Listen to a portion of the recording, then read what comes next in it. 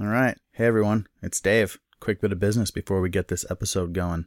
I was talking to my buddy John from Infinity Sauces about the episode today, and he said, well, I just released a new seasonal sauce through Infinity Sauces. It's called Hatchquatch. I have a hard time saying that. Hatchquatch.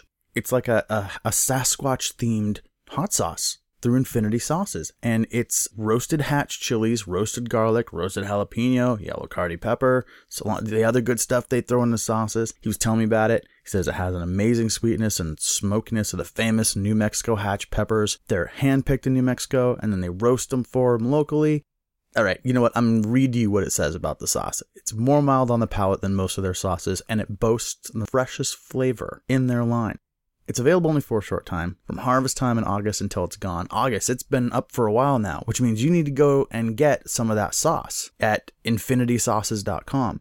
Now look, I know, it's an ad, right? So you're like, well, sure, they're just trying to sell me something. Here's the deal that Infinity Sauces has made for nobody's nose. For this podcast, for I've Known You Too Long, you don't have to take their word for it. You can go ahead and get a taste for free. Email Infinity Sauces your address. Send them an email to infinitysauces@gmail.com. Put I've known you too long in the subject line of the email, and they're going to mail you a free sample bottle of the sauce. I know a bunch of people, friends of mine, who listen to this podcast who have done that and love the sauce. Now, they're probably not going to send you the limited edition Hatchquatch. That's one you're going to have to go out on a limb and get. But it's probably worth it. Because it's Sasquatch themed. It's Bigfoot's hot sauce. Come on. For this episode, this just seemed perfect. And it was a complete coincidence. I didn't know that Infinity was going to do a Sasquatch themed sauce. And I didn't know that I was going to get to do this interview with Renee. It just came together. It just seemed to happen like it was meant to be. And that's kind of a theme of the episode. You'll hear it when you listen to it. Sometimes it just seems like things are meant to be. So, Infinity Sauces, check them out. Go to the blog page. I'll have an image up for the sauce. There'll be information there. Send them an email. Get some free sauce. Just get some free sauce. You got to try it out. It's fantastic. I love it when friends do well, and this is a friend doing very well. And speaking of friends doing well, we've got our other regular sponsor for this podcast, Black Crown Car. BlackCrownCar.com. Get the app. Get it on your phone. Use them for rides in the Seattle area. They're fantastic. They're still with us. They're still awesome. Give it a go if you're not already using it. Those are the guys. Those are my guys. They like what I do. I like what they do. So, all right, now that you know, let's get on to the episode. Here we go.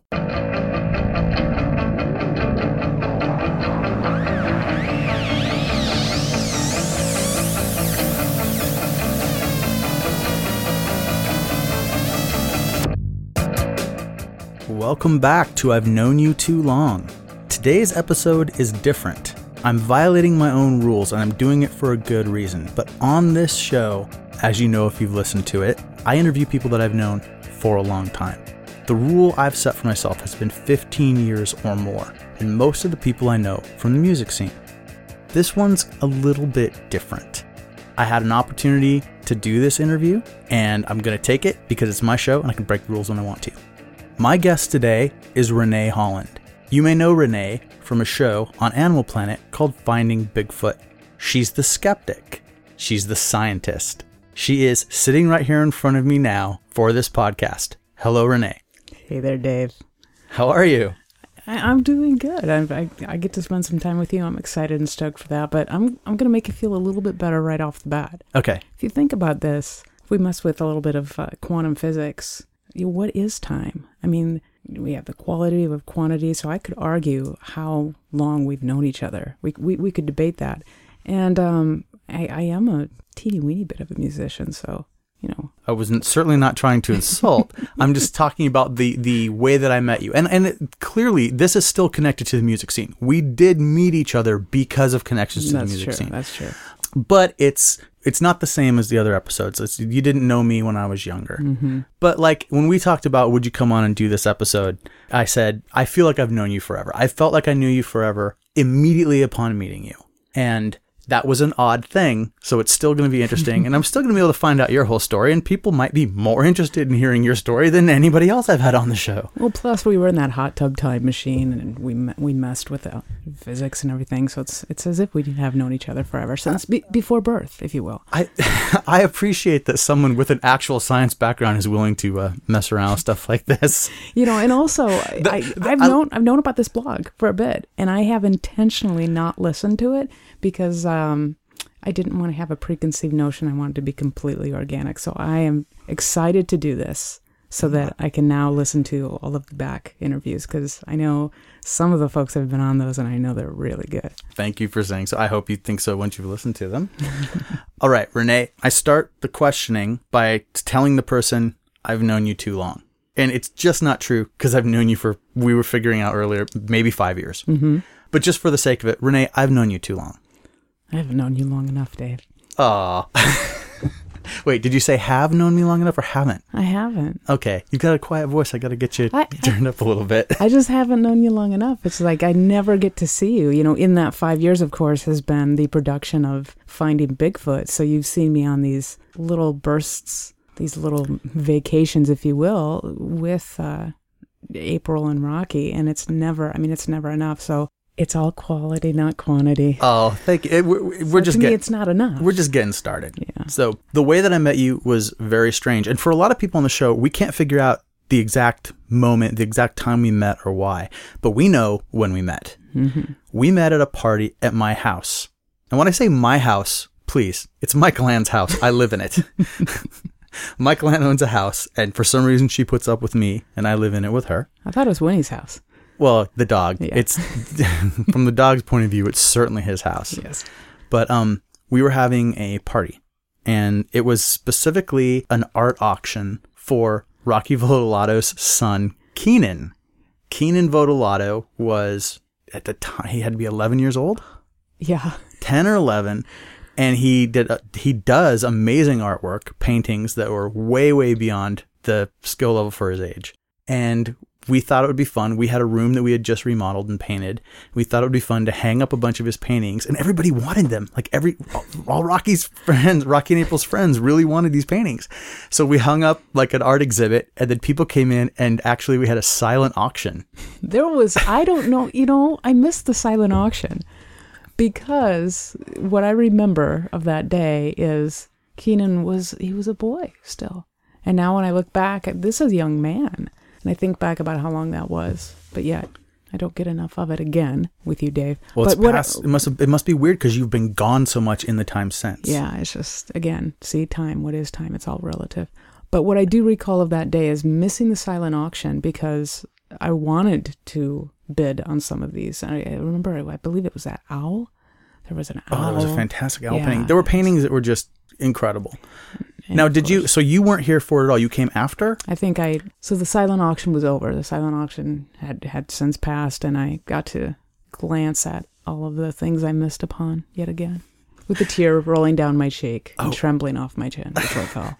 And there were like some real battles for some of the art. I saw blood on the ground. Well, this kid, he made hundreds of dollars. He was like a working artist that day. He's talented. That was good work. So I know most everyone there. That was normal. But then there's you. And someone, I think Michael Ann said, Dave, have you met Renee? And I think, like you said, you came along after the auction. We were just doing like a barbecue, hanging out outside. And I said no and sat down, and it was like, click. We just started talking. And we somehow, everyone tried to drag me into telling my Bigfoot story, which is something people try to get me to do. And I don't do it in a setting of people that I don't trust. I can't remember if I told you that story that day. I think I might have. May I? I'm not going to, I won't tell it on this show. Okay. Can I give a small reference? A small reference. An outdoor shed and a very large dog. Okay, wait a minute. You're saying shed and dog. That's really not it. That's not now, it. Now, you're saying that I recall, you believe that it was a dog. No. I recall the story that you told me to protect the privacy and not share too much. To reference it, I can see you sitting in the chair telling me that day at the barbecue. I can see your face. And you described it very well. train tracks. There was a shed involved, and there's a dog. Okay. In the story. Okay. Report. No, and here's what I'm going to say. There were multiple elements to my story, some that I experienced and some that were told to me later involving another member of my family. That's where things like train tracks and dog come in. Mm-hmm. And the fact that I told you that stuff upon our first meeting is testament to how connected I felt to you right away. And the fact that I don't know what you guys have been talking about, because the Bigfoot show that you are on was not on the air yet. It had not yet aired. So I think it was just Bigfoot on the Brain. I think you knew you were doing it because it was really quickly, like right after that the thing came on. Mm-hmm. So you may have just been kind of like getting testing the water with how people felt about the idea of Bigfoot stories. Well, we had done production. It just had not aired yet. Oh, you had actually gone out. Mm-hmm. You'd gone out in the field and filmed one. Correct, yes. And I'd been on the field. We'd produced, I believe at that point, it had been 6 episodes. The initial first season, which is a short season, which is 6. So. I didn't know any of that. Yeah. No, you were just a cool person that showed up at the house, and it was like, hey, look, a new friend. Which that's fantastic. And then of course, I remember once everyone left, I was like, hey, who is that person? Like, why? Who knows Renee? And Michael was like, someone Rocky and April know. I'm like, yeah. Okay, fantastic. So that's the meeting, and we were fast friends, and we've been friends ever since. So the question is, who are you, and how did you get to being in my house that day? Well, who am I? I'm still trying to figure that out. I know that I'm temporally speaking an adult, but I still feel like a young child in the best way, and that's intentional. But who am I? I'm this goofy action nerd that embraces curiosity and staying young and being happy and stopping and smelling the roses. I am somebody who enjoys quality people. And obviously, April and Rocky are 2 of the best people on this planet. The entire Vodolato clan. I love all of them. I cherish them. You want to talk about some rocks? So knowing how important you and Michael Ann are to April and Rocky, I have to say, going in, I was I already had an idea. I knew that you must be an amazing person. How much they love you and how well they speak of you. So I knew you were somebody I definitely wanted to meet, and like you said, immediately hit it off. Well, I'm going to have to make a rule right now. Nothing else can be complimentary. I'd actually heard that you had a real temper and you were a real jerk, and they just didn't know why they were still friends. Something like that would probably work. Yeah. Otherwise, I'm going to get this big head and my headphones won't I pay them anymore. a lot. I pay them a lot of money. There we go. Okay. Michael Ann has claimed for, coming up on 20 years now that she's only with me because my friends paid her. So yes, I'm another one of those. So if I recall correctly, I was on a break. See, we had done production. We were on the break. You were good at keeping this a secret. Getting ready to air. I could not discuss a lot. I don't know if that even ever came up. I don't recall that part, but I was wanting to spend some more time with Rocky and April. And if I recall, it was April was like, you must come. You've got to meet Michael Ann and Dave. You're going to love them. And I do. Oh, thank you. She was right. Oh, boy. April's always right. April's frequently right. Yeah. Okay, so how did you meet Rocky and April? So I was in a motorcycle endorsement class. The funny thing with Bigfoot is, Bigfoot is my dad to me. So when I was a little kid, testing stunt gear, riding motorcycles, cheesy Bigfoot stories in search of, I come out to Washington State all these years later. When my dad passed away in 2003, I wanted that old school Triumph motorcycle that we used to ride together. And I wanted to find that old cheesy Bigfoot movie that I have this very distinct memory from seeing at the K Cinema in Sioux Falls when I was probably 5. And nobody knew about the motorcycle part because it was in a garage slowly getting put back together. They only knew about me running down cheesy Bigfoot stories. But I did. I had this motorcycle, so I went and got my endorsement.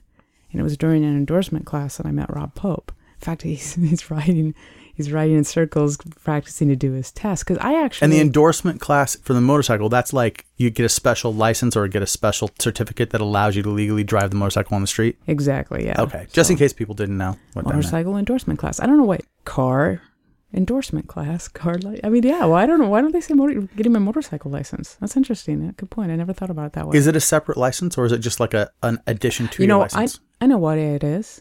You have your driver's license and it's the endorsement. Yeah. Like you can be, the I'm at a total loss for the word of the very large. There's a classification, CV. I'm drawing a blank. Oh, for like driving large vehicles like trucks and yeah, just going right over my head. My mother used to drive a large van for the treatment center she worked for when I was in high school, and she had to get a special license for that. Yeah, so you have your driver's license, you get endorsed, so additionally you can ride a motorcycle. So there I am. And you met someone there? Yeah, there I am. And I actually had completed the class, but you have to do one last phase. And my class, a month before was rained out. So I had returned to do this one last piece, and it happened to be during Rob Pope's class. So now, who is Rob Pope? Rob Pope is Motorcycle Rob. Which everyone laughs now when they hear me refer to Rob Pope. And this goes universal with all his friends. When I was at his wedding, I'm like, so how do you know Rob? Oh, Motorcycle Rob, I love it. Wait, what'd you call him? So Rob Pope is, this is how I met him. This is who he is to me. Who is Rob Pope? This is Rob Pope to me. So I see this guy with a tight jacket on and some really nice shoes. And I was talking to my girlfriend at the time, and I said, I'm like, babe, I gotta let you go. There's this man I have to go talk to. And speaking of just instant connections, Rob is one of those people the second we met and randomly met, we've been the closest of friends ever since. So I walk up to them, they've all parked their bikes, and I walk up, I'm like, look guys, this is a test you're doing. Here's your tricks. Here's how you pass it. Who's having a hard time with the box? Do you know about the box? No. The box is like the hardest part of the motorcycle endorsement test for people who have difficulty with it. It's not hard, in my opinion.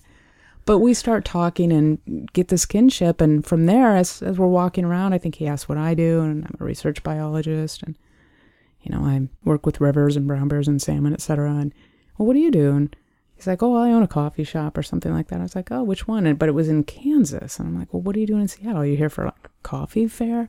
Well, no, and I'm a musician too. And he's like, okay, yeah, what bands? So it's like, well, I play with the Get Up Kids, and I didn't know who they were. So he just kind of looks at me and is like, and I play in Spoon. I'm like, well, okay, I like them. And we just... And you'd heard of Spoon. So it's the Get Up Kids and Spoon. And then, well, he was also in White Whale or something. I didn't know him at all from any of his plethora of bands. But you had heard of Spoon at that point. Yeah, I knew of Spoon. I mean, I like some, this is, see, I got to be careful what I'm saying. I like Spoon. I like some of Spoon songs. I've gone to Spoon concerts. And since you've become aware of the Get Up Kids and seen the Get Up Kids. Yes, exactly. Okay. Learned more. It's open. So that's Rob. And through Rob, at one time, is very close with the Vodolato family and was introduced to them. And Rob left me and moved to New York, and I shed a tear that ran down and trembled on, fell from my chin. And I'm kidding.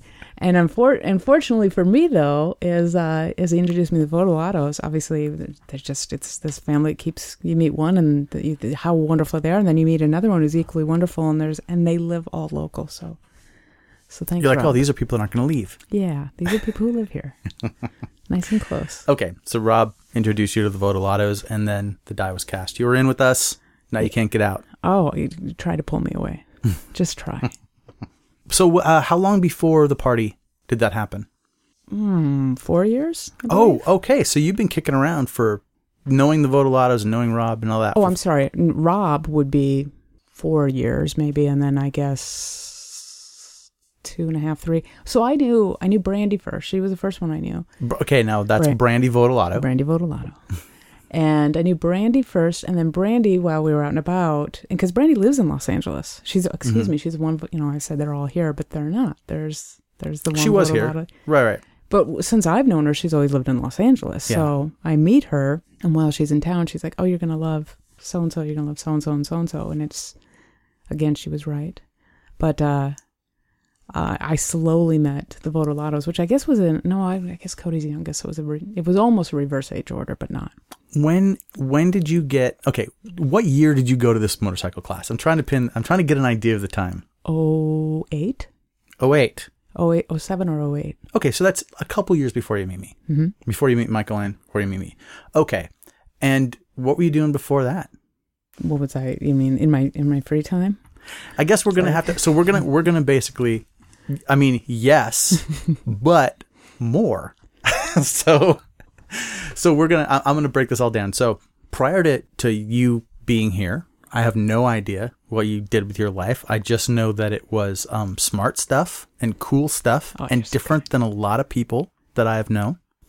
You say you're a research biologist. I think a lot of people would go, well, what's that? Yeah. Do you work in a lab and you're trying to, find the cure for cancer? Right. Like, do you wear a lab coat or do you wear boots? Nice. Yes. Okay. As far as a research biologist goes, I am an actioner, the type that wears, polypro and waders. You're an actioner. Action nerd. Oh, action nerd. Yes. Okay. I thought I was into some in the community, like speak, some jargon. Is there jargon to describe what you do? Yeah. Action nerd. Oh, they say action nerd in your I think science community? I think I coined that a long time ago. So, but that's like MacGyver, crew, right? Yeah, I guess he is an action nerd too. He's part of our club. He definitely falls in with the type of work that we do. So to back it up, what I was doing at the time is funny how, again, time is relative and things sometimes will very much come full circle. I ended up doing a career that was what I really wanted to do when I was pretty much a teenager. Ended up being out in the woods in the natural sciences, using my brain, nerd, but then evoking action and movement, action nerd. So we are out fighting the good fight, trying to save the planet. I'm a restoration ecologist. That's riparian corridors. That's the river, the forest around the rivers. So I had gone through school, University of Washington. At the time was a School of Aquatic and Fishery Sciences. It's now College on the Environment. We own the South Campus. We fight against the UW Medical Center and all their lab coats. We all fight for Agua Verde control.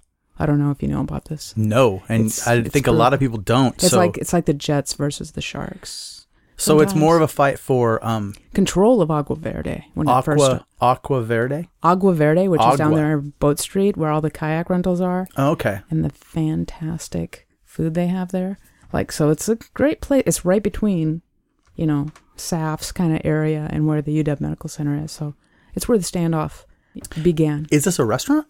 Yeah. It's a tiny little restaurant down there on Boat Street. So I'm just messing with you, Dave. So no. I want to walk with you here. We're all Huskies. We all go to the same college. But you're right. But you're gonna go out with these other people into the real world and do some hands-on, getting dirty work, and these people are gonna put on lab coats and accidentally create a super violence or zombies or something. Super virus. Oh yeah. Or zombies or something. By the way, they're putting in that bioengineering building down there. Have you seen the security level?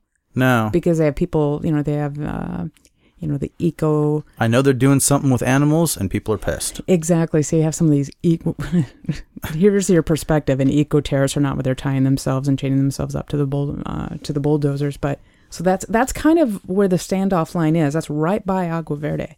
Okay. Bringing it back to Agua Verde. We all get along. We're all Huskies. Go Huskies. So I'm at But what SAF's. I'm wondering, though, is when it comes to the animal testing part at the school, which side of those lines would you be on? Because, you've definitely got friends that are going to be out there with the chaining themselves and there are people that, that do that. I don't know where you fall with that whole thing. Absolutely. I have friends who are research scientists and have reasonings and purpose for doing this. I have friends who are PETA poster carrying, chaining themselves to... Not bulldozers, because they don't use that so much in animal testing, but they're the ones going into labs and setting animals free. Sure. I'm a biologist. There is a middle ground. You know that I am an animal lover on all levels. And this is a tough one. But, for instance, there are projects that I have had to work on before where we've had to, in the process, an animal is euthanized or lost. And this becomes that... Not even a debate, but because I don't think it's a debate because all animals have feeling, are sentient beings and feel pain, and can you do it responsibly with care? So, as we are sampling a specific species of trout, and we have to cut the caudal fin off to collect the blood, and the blood has to be collected at a certain rate, otherwise you can't get the reading, et cetera, et cetera. I'm calling the intern over, You got to cut the tail off. Once it's dead, okay, I'll draw the blood. Now, are you talking about doing this in the field or doing this at the... In the field. So I'm just saying I can relate to having to conduct that type of an activity and understanding the purpose of it in science. Mm-hmm. But I am at the same time very anti-animal testing in any manner. Like a laboratory. I I don't have a full understanding of what is happening there. All I know is that I've got a lot of people, because of the music scene that we've been involved in, there's a lot of these issues that are always at the forefront. There's a lot of people that are very upset and putting themselves into that situation. Enough so that I should familiarize myself more with what's going on there. As I think whenever someone raises a ruckus, people should familiarize themselves with what's going on. This comes down to, it's where do you draw the line? And that's a very personal choice, in my opinion. You know, people can be very upset whether it's rabbits that are in that cage or a primate of some variety. But then where do you decide that you're not hurting an animal? What if we're doing studies and it's fish? What if we're doing it on snails? Where do you draw that line? And I think that's a very personal choice. And I don't judge anybody who fundamentally opposes it outright. I eat meat, and I have a daily battle with that. I do my best to make sure that the animal receives the right kind of treatment, that it's sustainable. I mean, obviously for my body, I don't want any hormones or anything, but also that animal, the quality of life that animal has is something that I can live with. Right. Okay. Sorry to drag you into potentially dangerous territory. Not a problem at all. I mean, I come from dairy farmers, so, you know. That's where you come from? My people. Well, my people? My father was adopted, so I know my adoptive grandfather's background. They were ranchers. My mom's side of the family were, you know, like farmers, dairy farmers, right on the North Dakota-South Dakota border, right there where the wind blows really hard. It's really cold winters. It's really hot summers, and we're talking real working farms. And the type of people who, on I-229, you know that there's a storm coming in. They're the ones like, let's go get the snowmobiles. We got to rescue people. Oh, nice. I mean, that's my people. That's why this day, if there's a car broken down an intersection, I'll pull over and get out and start moving. That's that's how I was raised. Nice. This is what you got to do. You're an action nerd. And now I took that action and just added the nerd aspect, and I'm an action nerd. All right. Well, I'm going to take you back to those early days in just a little bit. But I kind of want to I'm doing this a little different. I'm going to go more backwards with you. A lot of times I try to take people all the way back to their earliest memories and stuff and then come forward. But I want to get a sense of what you were doing and who you were and how you came into this Bigfoot show. Okay. So you're involved at the University of Washington. You're a research biologist. Is that the right way to say it? Research biologist? I'm a field biologist, research biologist. Okay. It explains, when you hear a research biologist, there's either lab nerds or action nerds. Action nerds go out in the field a lot more. They're the people who are like on the boats, you know, in the trees or around. So who hires you to do this job? So to back it up, I knew what I wanted to do. You could either work to do this for my specific interests. I was working at the University of Washington, the Fisheries Research Institute, and ultimately was working with NOAA, which is National Oceanographic Atmospheric Administration, which does not mean you're out on the ocean. Everybody thinks, I think especially inland, not on the coast, you think NOAA, you think either the Weather Service. NOAA, you're on the Ark. Or you're on the Ark, exactly. 2 by 2, bring the animals in.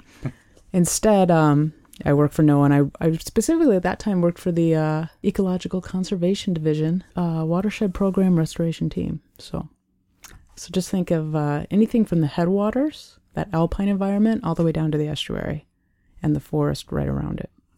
Okay. That's my specialty. That's what I'm focused on. Because a lot of times people throw me out and they think, oh, salmon, so you're a fish biologist. And I'm like, no, really what took me into this exact field when I was still in college and ultimately networked me to working for that restoration team was brown bears. Okay. Bears.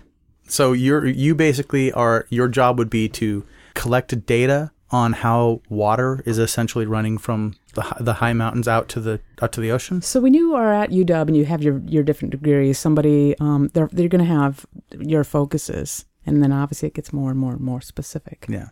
So at UW at that time it was aquaculture, marine mammalogy, whale huggers, and aquatic ecology. So within aquatic ecology, you have limnology, study of freshwater systems, or marine biology, kind of more, which is obviously salt. And then out on the ocean goes in a whole nother place. That goes over to oceanography, where you're out of biology and it's a whole different group. But so I'm an aquatic ecologist. From there, you take it down more specifically. I'm in the riparian corridor specialty. That's my niche. More specifically, I mean, that's huge. That goes from macroinvertebrates, the flies that the fish are hidden, that salmon are trying to eat, all the way up to a brown bear. Okay. within that system. So there's the geomorphology. So that's how the brown bear connects to the streams, connects to the fish, okay. Yeah, so basically riparian corridors, there's also flora versus fauna. So you have the geomorphology, that topography, how it moves. You have the water element, obviously, like I said, with limnology. There's the chemistry of it. Is it frustrating to you to try to explain what you do to someone who is absolutely, obviously an idiot when it comes to these? No, but I just don't. Actually, if anything, I'm like, okay, try to be more succinct. Well, I guess, so basically the role I'm playing here is all the people who might listen to this who really don't know about this stuff. Mm-hmm. So, when you said what's really about brown bears, I'd like to make that connection. So. Yeah, for me, it's really about brown bears because that's what was my motivation of always leading you down. It ultimately, you know what, kids, fans of the show who are always asking me, how do I really get into this type of field, something I like? I'm like, find what you love, find the person who's doing what you love, what you think would be great to do, and make them your mentor. And your path may or may not change, but you get on that path and follow it sincerely, organically. If you stay true to your heart and follow that path, it honestly sounds so silly, but that's where you're supposed to be because you're being true to yourself. So I became that out of a love and a fascination of brown bears. So my senior thesis was interannual variation, the number of fish that return to the system each year, in this instance sockeye salmon, and creek complexity affecting the consumption patterns of brown bears upon sockeye. Okay. So depending on how difficult and how steep or wide or how much debris is in a creek and the number of fish comes back affects what specific part of the sockeye's body the bear will consume. And you can make the bear won't just eat the entire fish? See, it depends. And you can graph it and explain it mathematically, and you can prove it. You can put your hypotheses out and one after another prove and disprove them. And then as people are gathering this data, as the years go by, the model that you've put out there should then be proven? This was some of the work started by Scott Gandy, I believe, and then as I headed up to Alaska and continued on with part of it, moved forward, I met a fantastic researcher by the name of Stephanie Carlson. She was doing her master's. Her master's definitely was finishing up her PhD, and she's now, a professor down at Stanford, continuing the work. And I mean, in hers, like I said, the speciality is really how brown bears impact the system.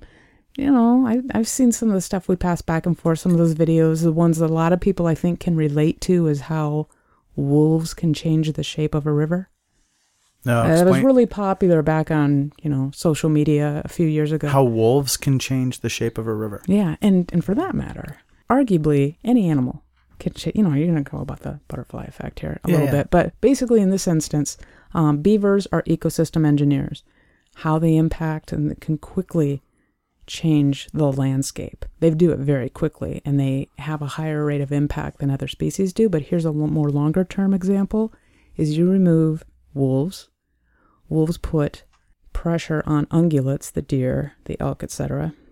So when wolves are removed from the system, their grazing behavior completely changes. So they have less pressure, so they graze harder, meaning more intensively, and the location changes. So based on grazing and what type of shrubs are eaten, etc., will change the shape of how and where the river's going to move. Is it because if the shrubs are eaten down, then the root systems die, and then the ground will erode away from the water? Exactly. Get incisions in certain areas, etc. I mean, of course, there's all the other factors. I love that my plotting little, is it because, I really feel like a young child, getting the teacher to explain it to me. The beauty is the look on your face doing that thing. And additionally, then no one could see on this podcast. So just imagine what she meant. And adorable. We'll just go with it. It was adorable. Additionally, so the river's changing shape. That bottom section might get thicker or less, but wolves come back in, put that pressure, that evolutionary one they evolved together at this system, putting it back in place, in my opinion, letting it be the way that it is.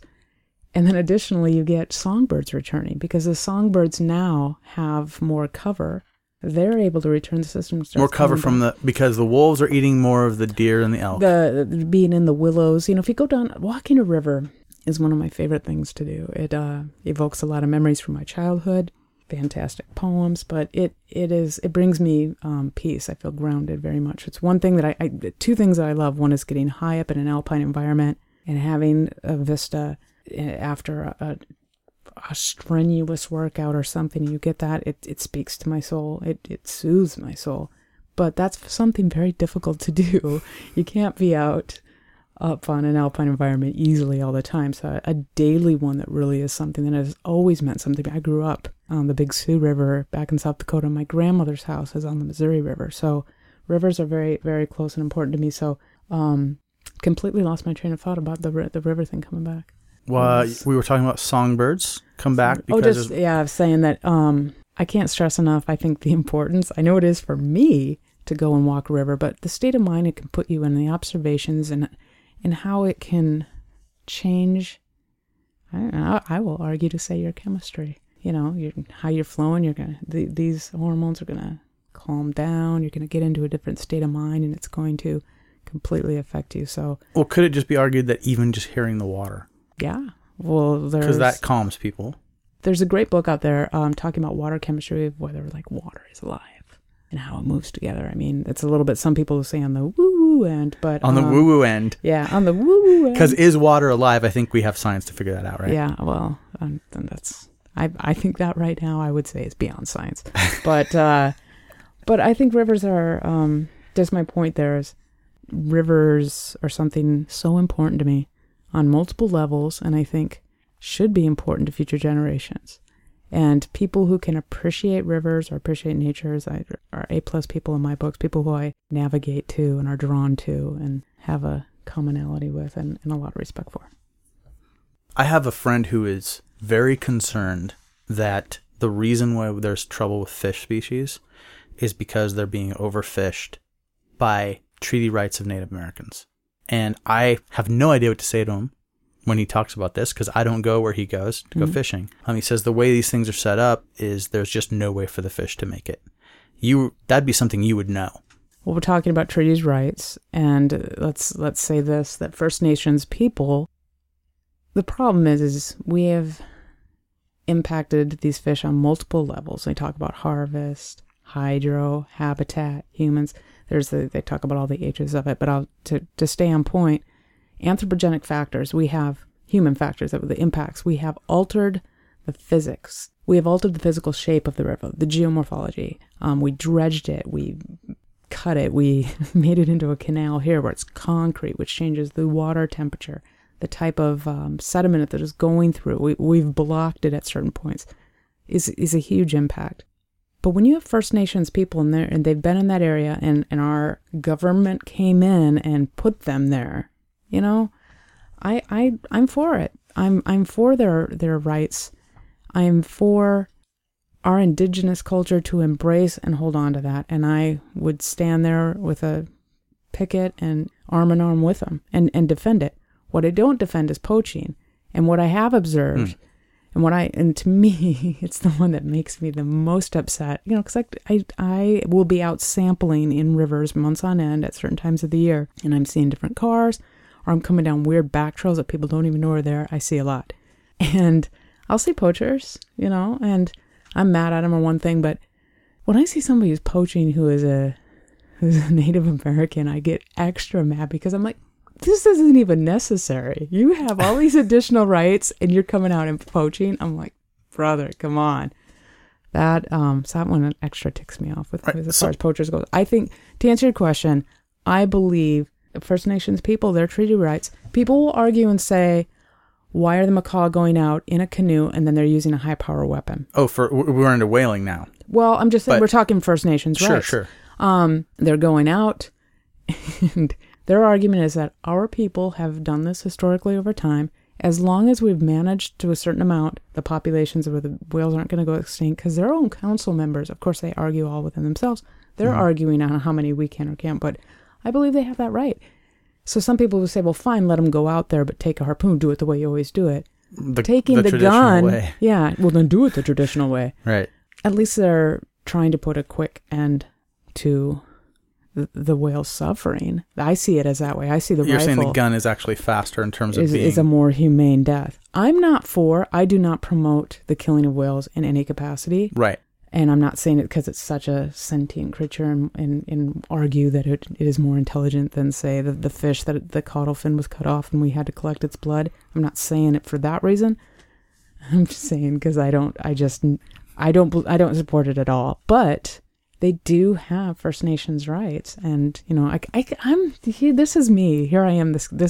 I am always very much a skeptic and always defend the opposing side. I believe, the one thing that Finding Bigfoot does do that I really do enjoy is gives an opportunity for people to come very often approach me who don't agree with me. And we can have a discussion. More often than not, 90+% of the time, these people know I'm probably going to disagree with them. Mm-hmm. But the kids are watching the show, and what I want the kids to understand is that we have a very polarized society right now. As the pendulum swings back and forth, we are in extremes right now. And I want that generation to know that you can disagree with somebody, but you can also learn from them, and you can respectfully disagree with them. Yeah. There's no right or wrong. There's so much of this right-wrong going on that if we would stop and just listen and look for compromises in the middle and try to understand. If you talk to Renee, if you had known me for more than 15 years, Dave, and you'd look back, you might not want to know me now. Who knows? I mean, had you met me then, I mean, we all evolve, we all change, we all... These things that you're saying about reasonable discussions are great for reasonable people. Mm-hmm. But if you're... With some of the things that have come up recently, the Planned Parenthood stuff and the Confederate flag stuff, and just the really crazy political stuff that's been out there where people just outright lie. Mm-hmm. Yeah. I can say this, that even though I'm in a position where I'm the skeptical scientist, I can easily, and for the most part, explain away a lot of things. I will say, there's some that you can't explain. You can't categorize it to these other things. I think growing up in an alternative lifestyle very much kind of prepared me for that type of encounter where I am used to meeting people where I'm the outsider. I'm in the minority in science because I'm a woman. I'm a minority in the general population because I'm left-handed. Things are not made my way. I'm always, whatever it is, it's different. I usually do it that way. So I'm a gay woman. I'm used to encountering people who fundamentally believe I'm going to hell. But you exact change by how you compose. How is it going to do any good for them to meet some reactive person who just wants to argue and say, I'm right, you're wrong, rip you down to make myself higher? Gets you nowhere. Instead, I let them meet me. They find out about my life. They talk. I explain my reasoning. I explain my perspective. There's no right or wrong. I feel this way, and this is why I do. Right. Well, I think you're the kind of person who puts people at ease, too. So someone who might, I think people with some of those ideas, they might think you're going to hell, but they still want to have a nice conversation with you because that's not what you're talking about. But right. So let's make it on, because this, what I'm saying, right. What I'm saying is that this can translate to different topics, whether it is Planned Parenthood, whether it is, abortion, it's moral issues, whether you're gay, whether we should have the Confederate flag. You can sit down and have a dialogue, and that's a difference. It's not a shouting match. It's not a right or wrong. Why do I feel that way, this or that? And also, it becomes those instances, and lots of times this is in politics, you'll say something, you'll have an opinion. I'm like, where did you hear that? Or, why do you feel that way? Or, where did you learn that? Because that's where you start to learn from each other. Mm-hmm. And it's those moments where people start getting additional insight that then makes them reflect. And at times, that's how we make change. Yeah. Well, there's 3 sources, right? There's Fox News, Breitbart.com, and The Blaze. Oh, yeah. Yeah. That's the 3. Because they say you should have 3 sources. So I think those are the places where you can get your... as long as one backs up the other one, I think... Yeah.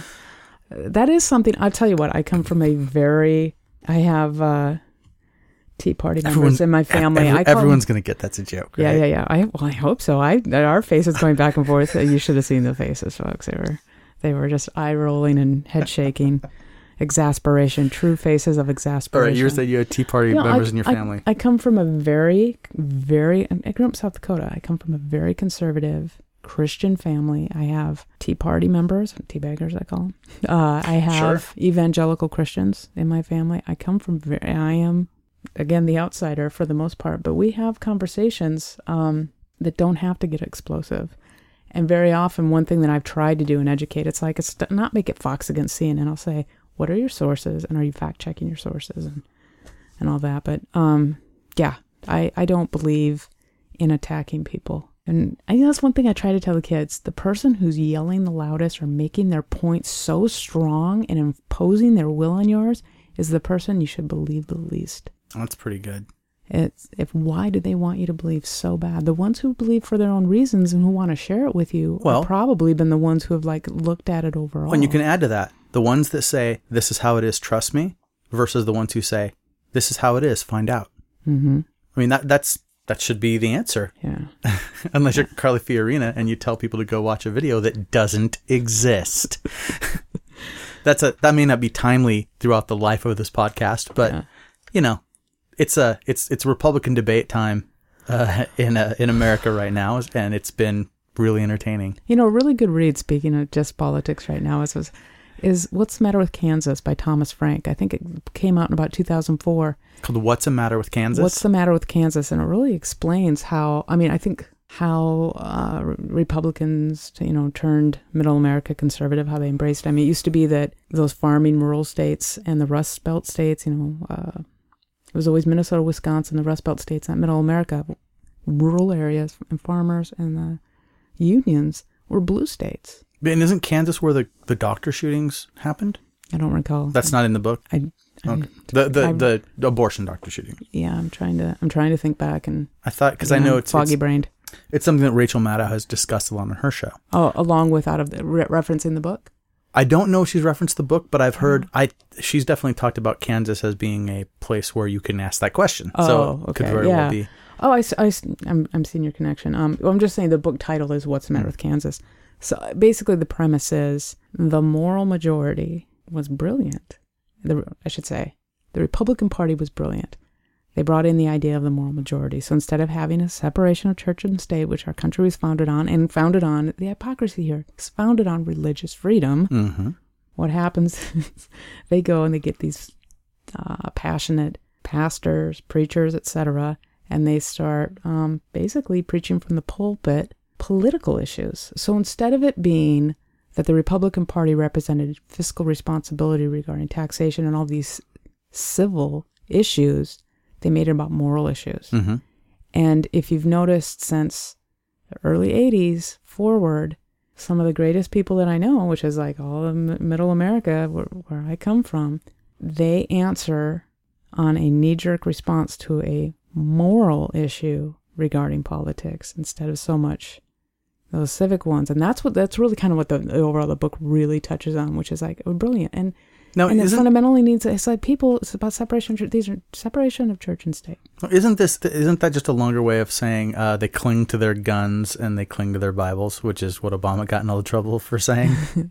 I know a lot of Democrats who cling to their guns too, that really like to get out. But Thank you for saying that. I do. And I promote, I think the NRA more and more, there's horrible. A lot of people on the left that are looking at their Bibles and saying, hey, wait a minute, what you said is in here isn't. Right. And there's a lot of other stuff you're not paying attention to. Yeah, and I know very good Christian Baptists. And by the way, left or Democrats. right, that doesn't belong in the law. Right. It's great for how to conduct yourself personally with other people, mm-hmm. but that's not a book where the law comes from. Yeah. So really what it comes down to is that getting on those moral issues, but also just what you said about the three, Fox, Blaze, and the other one, is that you get this population, because I take offense at people like middle America people are stupid, and they're just simple and they're dumb. They're not.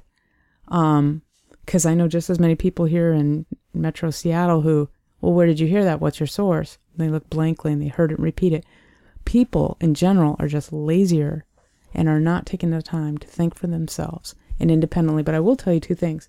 Our media is a part of results of that. Back in the 60s, they had responsible journalism. We've lost that as all of our media networks are controlled by a few sources where, so that's a problem. So the news that is getting to people is so saturated and, and people think that they're watching the news when they watch Sean Hannity and when they watch Rachel Maddow mm-hmm. and when they watch Lawrence and O'Donnell and these other people on MSNBC and the talking heads that are like, Bill O'Reilly. That's not the news. That's the commentary. Exactly. But The also, news happens during the day when it's not a show with a name.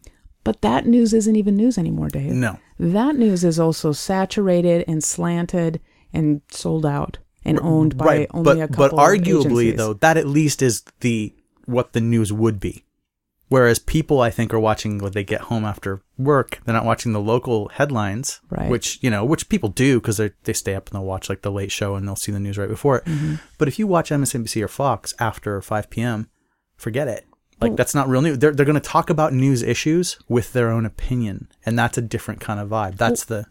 Well, then you're talking about shock talk and all that and how that gets so out of control and what viewers want to watch. And first of all, we have nobody to blame for ourselves by our viewing choices that we make, and which I could run on. But what I want to say is, can you imagine being a journalist in this day and age and trying to write articles, okay, whether it's print in newspaper, magazine, or some venue, or if it's on the television, they have an uphill battle in this day and age because the parent company is cutting them off at the legs. That right there, in addition to the larger Fox News and MSNBC and all these people who are screaming back and forth.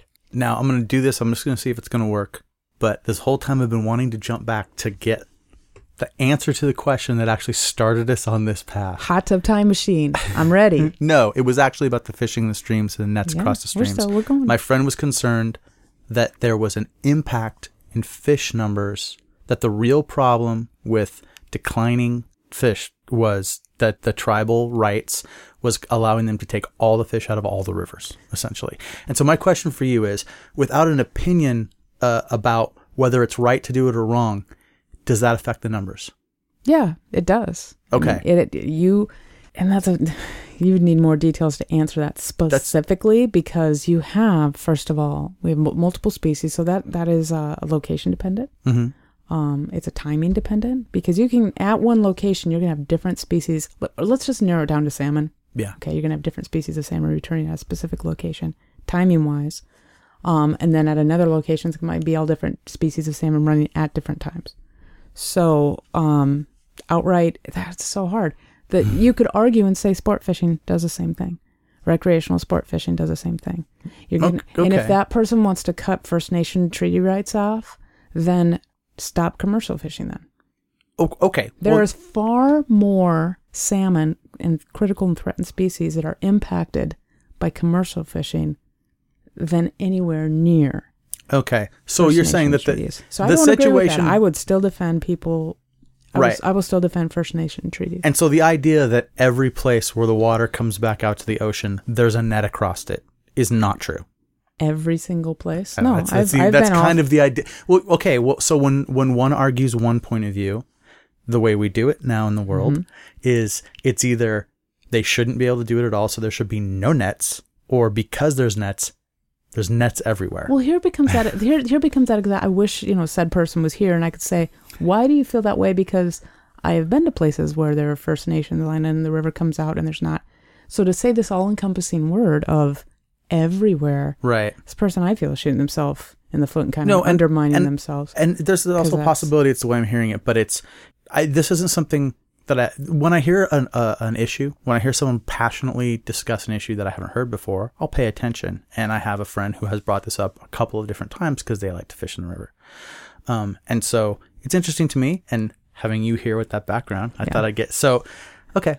Yeah, so, I also wanted to kind of bookend the things we were talking about, since I felt like it went in very interesting ways away from the conversation into politics, which I try to keep it kind of light here, but I do allow some, and then try to get back to the original idea, and then because we're going to go back further with you, and we're going to find out about you before you were doing this in the hot tub. I will say to your friend, ask him the salmon life cycle, because that will answer a big part of his question. If he's so worried about one phase of that salmon's life, yes. Wait, what's the rest of it?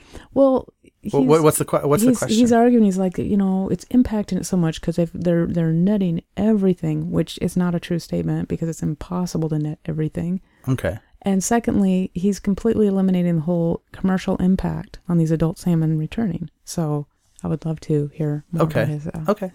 We haven't said any names. Yeah. This is an awesome person who I like a lot. So it's just, everybody has a thing. And No, I don't know just, and that's the thing. yeah. I didn't even know if I could disagree with him because I haven't been there and seen what he's talking about. And I've never talked to a professional. But, well, now I have. There you go. I guess not a professional, an expert. Yeah. I'm unfortunately with chasing mythical beings, I am getting further and further away from, it's been 5 years. I mean, I continue. Wait, do you chase mythical beings? Yeah, I look for things that I really don't believe is a biological undiscovered species. But what I do that's believe what you mean by is mythical. You're talking about Bigfoot. Yeah. Okay, just in case anyone didn't know, I believe in Bigfoot. Yeah. Renee is the skeptic on the Finding Bigfoot show. But I believe in Bigfoot, but I don't believe it is a biological undiscovered species. Wait a minute. What? Yes. Okay, we're going to, you know what? We're going to change the format just a little bit. We're going to find out a little bit more about you later, about what you were like when you were younger. But I want you to explain that statement. You just said, I believe in Bigfoot, but I don't believe in an undiscovered biological entity. Mm-hmm. Could you explain that for dumb people like me? Yeah. So one thing I find really interesting is that what is a definition of science? That is a broad term for some people. You're gonna Clinton this. You're gonna say what the definition of it is. No. Hear me out. Stay with me, Dave. Stay with me. He's got a really cute look in his face right now. So what people define as science, what people define as faith are different things. I'm a scientist. So I take a critical objective view of the natural world and try to understand it. And that involves a scientific method, hypotheses, until you finally have a law, which, sometimes you find out you're wrong. And that's not about right and wrong. It's about learning and trying to fill in the holes to a bigger picture. Okay. So as a scientist, I do not believe there is an undiscovered bipedal primate with a large enough population to continue to exist, right? Having a carry capacity, a K number, et cetera, a sentient being. The K number? A K would be like a carrying capacity. Like in order for a species, for instance, some of the endangered rhinos we have in the world here have fallen below their K. There's just not enough animals that exist anymore to survive. Right. Like no ark is going to come in and pull 2 and 2 and they're going to go. Okay. So I don't believe that there is that physical animal that has remained undetected during the existence of man, right? Okay. It's a sentient being. Oh, it buries its dead. All these reasonings why we don't find a body. But with that said, avoiding cataclysmic events. I just don't see the evidence that supports it. However, without getting caught up in religion, let's just say I'm a very spiritual person. I do believe in a higher power. Somebody said, do you believe in ghosts? Well, I don't not believe in ghosts. I can't prove or disprove ghosts, but science can't explain ghosts, so why not, Do I believe our spirit or soul, whatever we call it, goes somewhere else? Yes, I believe that. So with that said, people who are claiming to see Bigfoot or have an encounter, I believe them. That they believe that they saw Bigfoot. I believe they saw Bigfoot. But when you start investigating and talking to a witness and trying to recreate it, over half of them are misidentification. I believe, and not just as a scientist, I'm throwing out these rough numbers. I'd say 67% of them I are wouldn't be surprised misidentification. if it was more than half.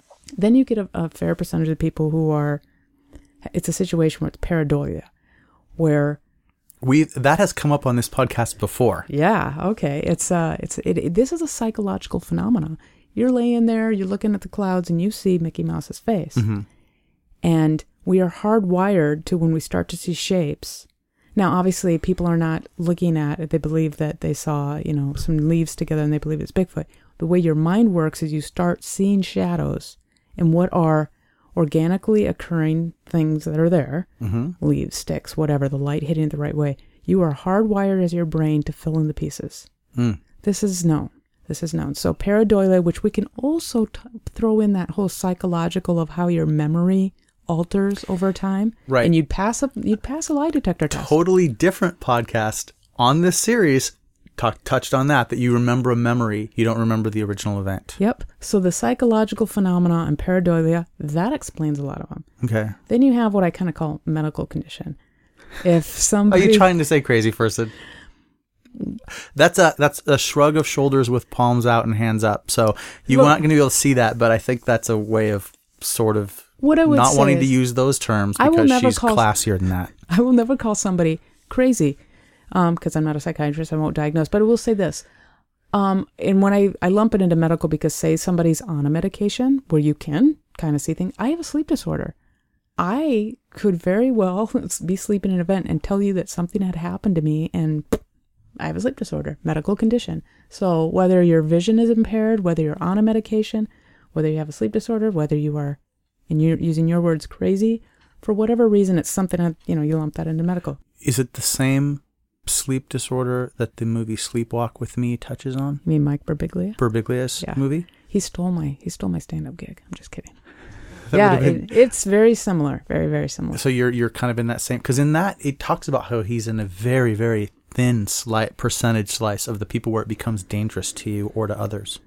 Yeah. I mean, if you want to talk about this, I can run you and I can tell you some crazy stories about Renee.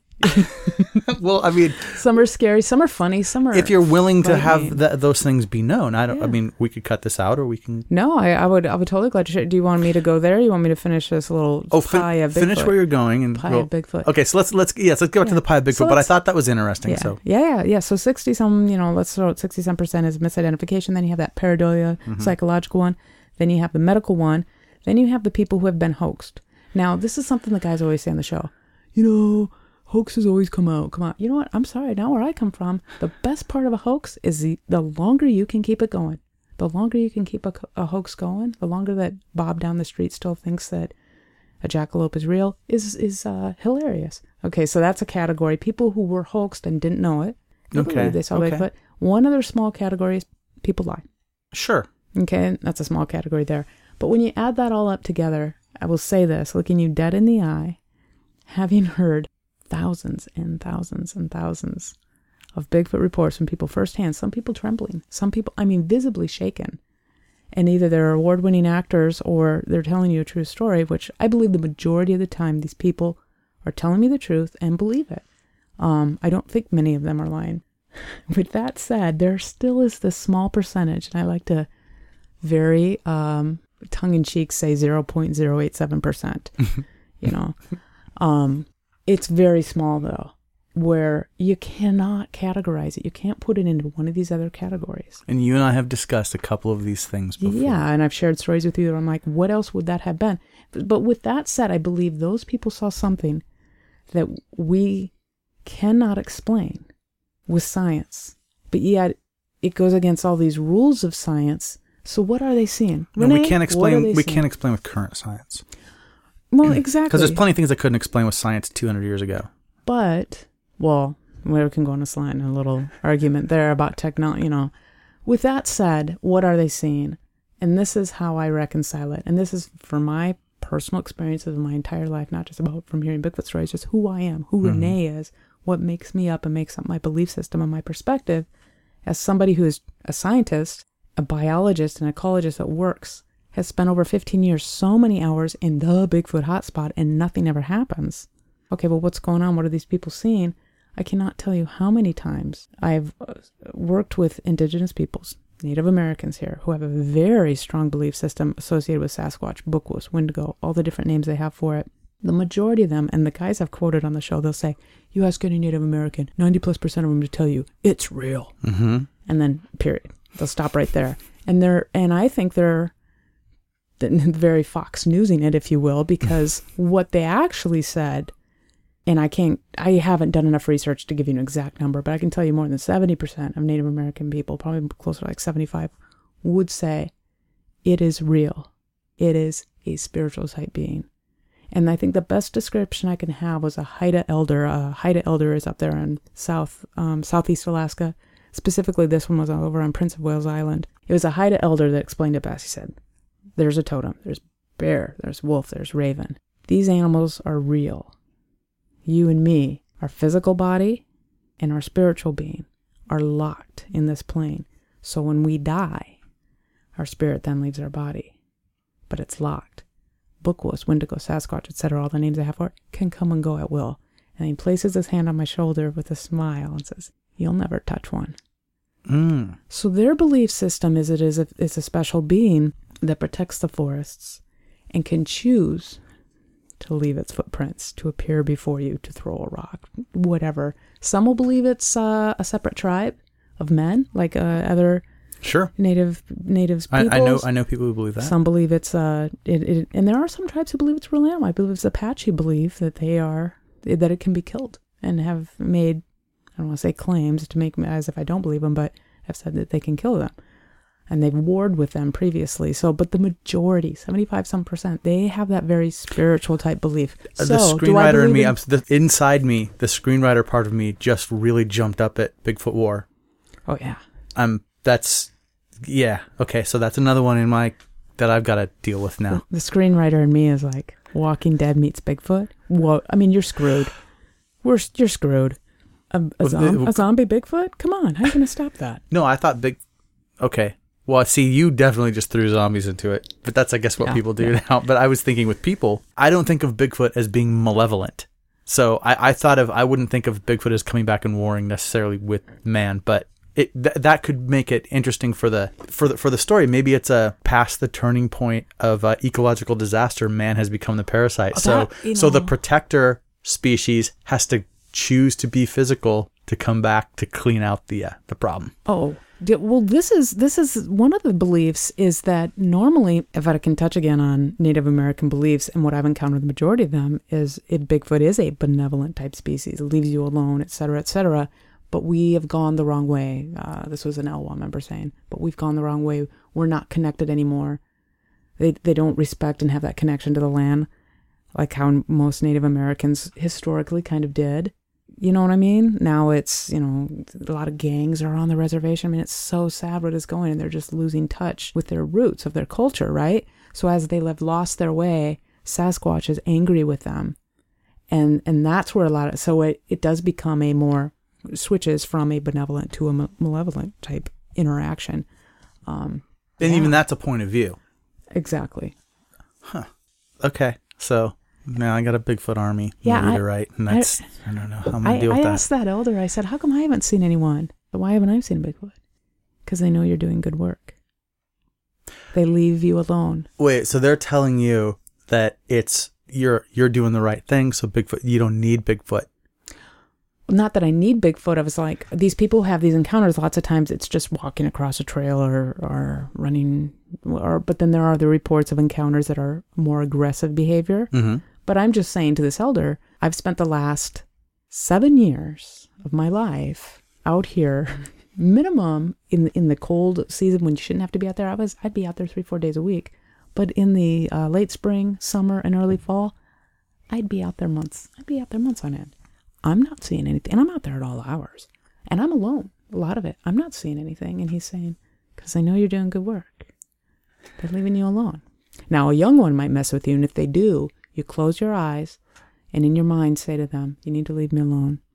I'm doing good work. I'm saving the planet. That was the advice you were given by Native American elders on how to get rid of a troublesome juvenile Sasquatch. Yeah. That is great. Okay, so everyone's got that now. Here's the thing. If you're not doing good work, you're going down. Yeah, Bigfoot's taking you down. Wow. He had to visit Washington, D.C. Yeah. It's a scene for my movie. It's going to be like Sharknado, but it's going to be big with Bigfoots. Oh, yeah. All I can say is if Bigfoot is real in any capacity, I want Bigfoot on my side. On your side? Oh, yeah. So there's enough left, even with that 0.087%. 0.087. You still think there's a chance. So you're saying there's a chance. I'm saying that even though science, of what we know in science and what evidence is, here's the thing, you can't prove or disprove. You can't prove Bigfoot's not real, and you can't prove Bigfoot's real. That's the reality of it. You have a much better chance to prove Bigfoot is real than to prove Bigfoot's not real. You cannot prove Bigfoot is real, and you can't prove Bigfoot You could prove real. Bigfoot was real with a body. But that's my point. You haven't. These people who are saying Bigfoot is real, I saw this, and I'm like, you can't prove that. You can't. They can't. No. That's what I'm saying. But like, you can't currently. Although some would even argue that the fossil record proves it. If you want to go with which I guess you don't like the whole land ape. Gigantopithecus blackie. You don't go in with that. You know what? Because of the K number. What I'm telling you species. is this is a fossil from, I think, 35,000 years ago, if I have off the top of my head. What you're talking about, first of all, is very small pieces of bone, not even a fully intact mandible. It's mostly jaw pieces and molars. And pretty much all of the fossils that have been collected, the few that have them, mostly in China, a lot are found while they're digging out to create the dams, fit in a shoebox. Right. We're not talking about lots and lots and lots of bones. You're talking about if this is a fossil and they've dated it and figured it was this, time frame, and it was a primate, then all you've proven is that there was a primate that was about that size. That does not mean that that's a primate species that went extinct, would be your reasoning. Okay, so here's the way I argue with people when I get the hardcore anti-Bigfoot stuff, and that is being a large land mammal. The large land mammals did go extinct, and there was a reason they went extinct because of hunting, like in North America. If I'm wrong, go ahead and say you're wrong, because you're still going. That's true, right? I mean, that's what we're taught. I could have been taught wrong, but they were hunted to extinction. But no one hunts an ape, especially not something that maybe was the next thing down in the line of intelligence. Absolutely not on that point. No. We have people in current times, humans, Homo sapiens, who hunt and eat primates. Well, that's awful. It happens. I mean, when you start having bush people. I just thought that was in Indiana Jones where they eat the monkey brains. No, and it is. No, and I'm not talking about as some weird being exotic delicacy of here's something that is, that just is ridiculous greed that just disgusts me. I'm talking about people who are living off the land, sustenance, needing protein, or eating primates. Whether it's, the majority of the time here, we're talking monkeys. But nonetheless, this is where a lot of the... Well, you're destroying one of my arguments. Yeah, here's one of the... Well, and here's one of the ones where, we have these arguments, but we're doing it responsibly and we're learning from each other. The whole... the zoology, the zoonetics, where you get that, where the diseases start transferring. And one of the things is, when you start talking about where did Ebola come from, because you get very ignorant people will think, it came from people who are having sex with monkeys. Oh, Ebola, yeah. It's like, no, that's not how it happened. It starts happening that we have people who, and they call it bushmeat because it's any animal that comes out of the bush. And so with that said, we have examples of humans preying on primates, and especially you have chimpanzees that eat other monkeys. Oh, I've seen that, yeah. Yeah, so it does happen. You were saying. Well, in order for that to have happened, there would have had to have been a more dangerous Bigfoot-like species that hunted Bigfoot to extinction. Which, by the way, that's great. I'm totally on board with that too. Let's imagine it and let me make up a pretend name for it. Huge foot. I want the name Coco to be incorporated in that funky name somehow. Coco. Yeah, it was my cat that I just always incorporate him to keep his little spirit alive somewhere. Or another. Okay, so I think we've maybe exhausted a lot of that, but that's good. So that's my reasoning. I do believe that's how I believe in Bigfoot. It's some type of spiritual type being. People are seeing something that is not a biological So you're species. right there with alien Bigfoot, basically, because there's people that believe that too. Bigfoot in and of itself is a Bigfoot culture. is a visitor. Bigfoot in and of itself is a culture unto its own, and there are all the subcultures into it. It's a man. No, it's a kind of ape. It's a different species. No, it's an alien. No, it's an alien's pet. No, it's a spirit. No, it's a whatever. Okay. Yeah. That Bigfoot world. And you've looked for all of these extensively. I run around in the dark, trying not to poke my eye out, trying for it to just show itself. And people love that show. Evidence. A lot of them do. People can find out information about the show, specifically about the show, a lot of places. I kind of like to go different directions with the podcast.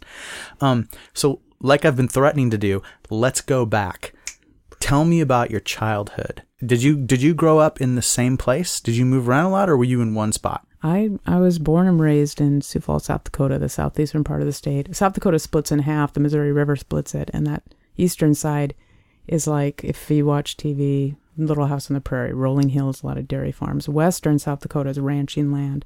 South Dakota, interestingly enough, a lot of people don't realize the percentage of reservation to the state is the highest for South Dakota.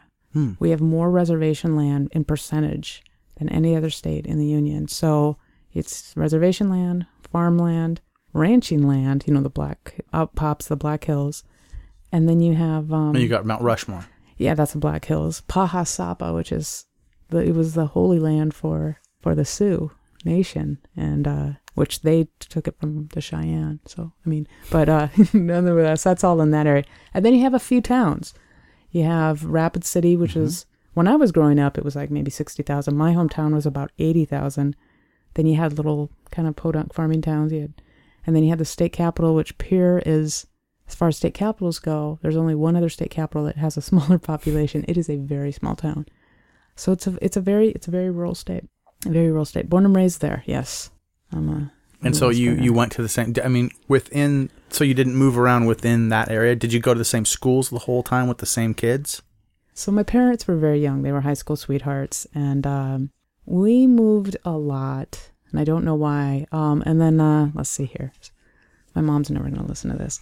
I'll just say this. I had a rough childhood. I did. My dad was an alcoholic, but I had a fun dad. Fun alcoholic. He was a young, well, it's not always fun. I mean, let me say this. My dad's shortcoming was his alcoholism. He was very much an absent father. He wasn't abusive to me. When he was around, we could have fun. However, I was the adult. Like that, right. Going to the zoo was jumping the fence, or he was always cutting corners and whatnot. He used to embarrass me. We'd go through the grocery store. I'd be with friends, and he would start eating as he goes through the grocery store. And in his mind, you pay for it if you're still eating it in the line. And I'm like, so as I'm growing up, I'm carrying it to the line and like paying for it. Just, he was an odd fellow. I mean, he didn't do it with any malevolence. He just completely, just some weird disconnection. I mean, he was an interesting fellow, to say the least. My folks divorced when I was very young. I think 3. I mean, if somebody honestly asked me, when did your folks divorce? I don't remember. I just remember being in like 2nd grade, and my parents, we were going to live somewhere different than Dad. And by that time, I'd already lived in 4 different spots by 2nd grade. Oh, okay. Well, no, if they divorced when you were in 2nd grade, you got to be like 6 or 7 years old. I'm 7. I'm 7 in 2nd grade, and I'd lived in 4 or 5 different spots. In the same town? In the same town. So are you going to the same school? So... Because to me, that's very important. I like to kind of get... Yeah. With all of these episodes, an idea of what people... So I know what you're going for now. Okay, so what people were like when they kind of had some stability in like their social group, or the same teachers, or the same areas where they, and like kids that move around a lot, they kind of have a different point of view sometimes. Yes, in life. I see where you're going. I had 3 different elementary schools. And I went to the same junior high because it's a bigger... time? I grew up on the east side of town, so the same junior high and then the same high school. But during elementary school, I moved and was in different elementary schools. Was that hard? I was taller than my 2nd grade teacher, and I'm a big goofball. So I was the comic when you talk about alcohol and families, and people generally take roles. And I was a straight A student.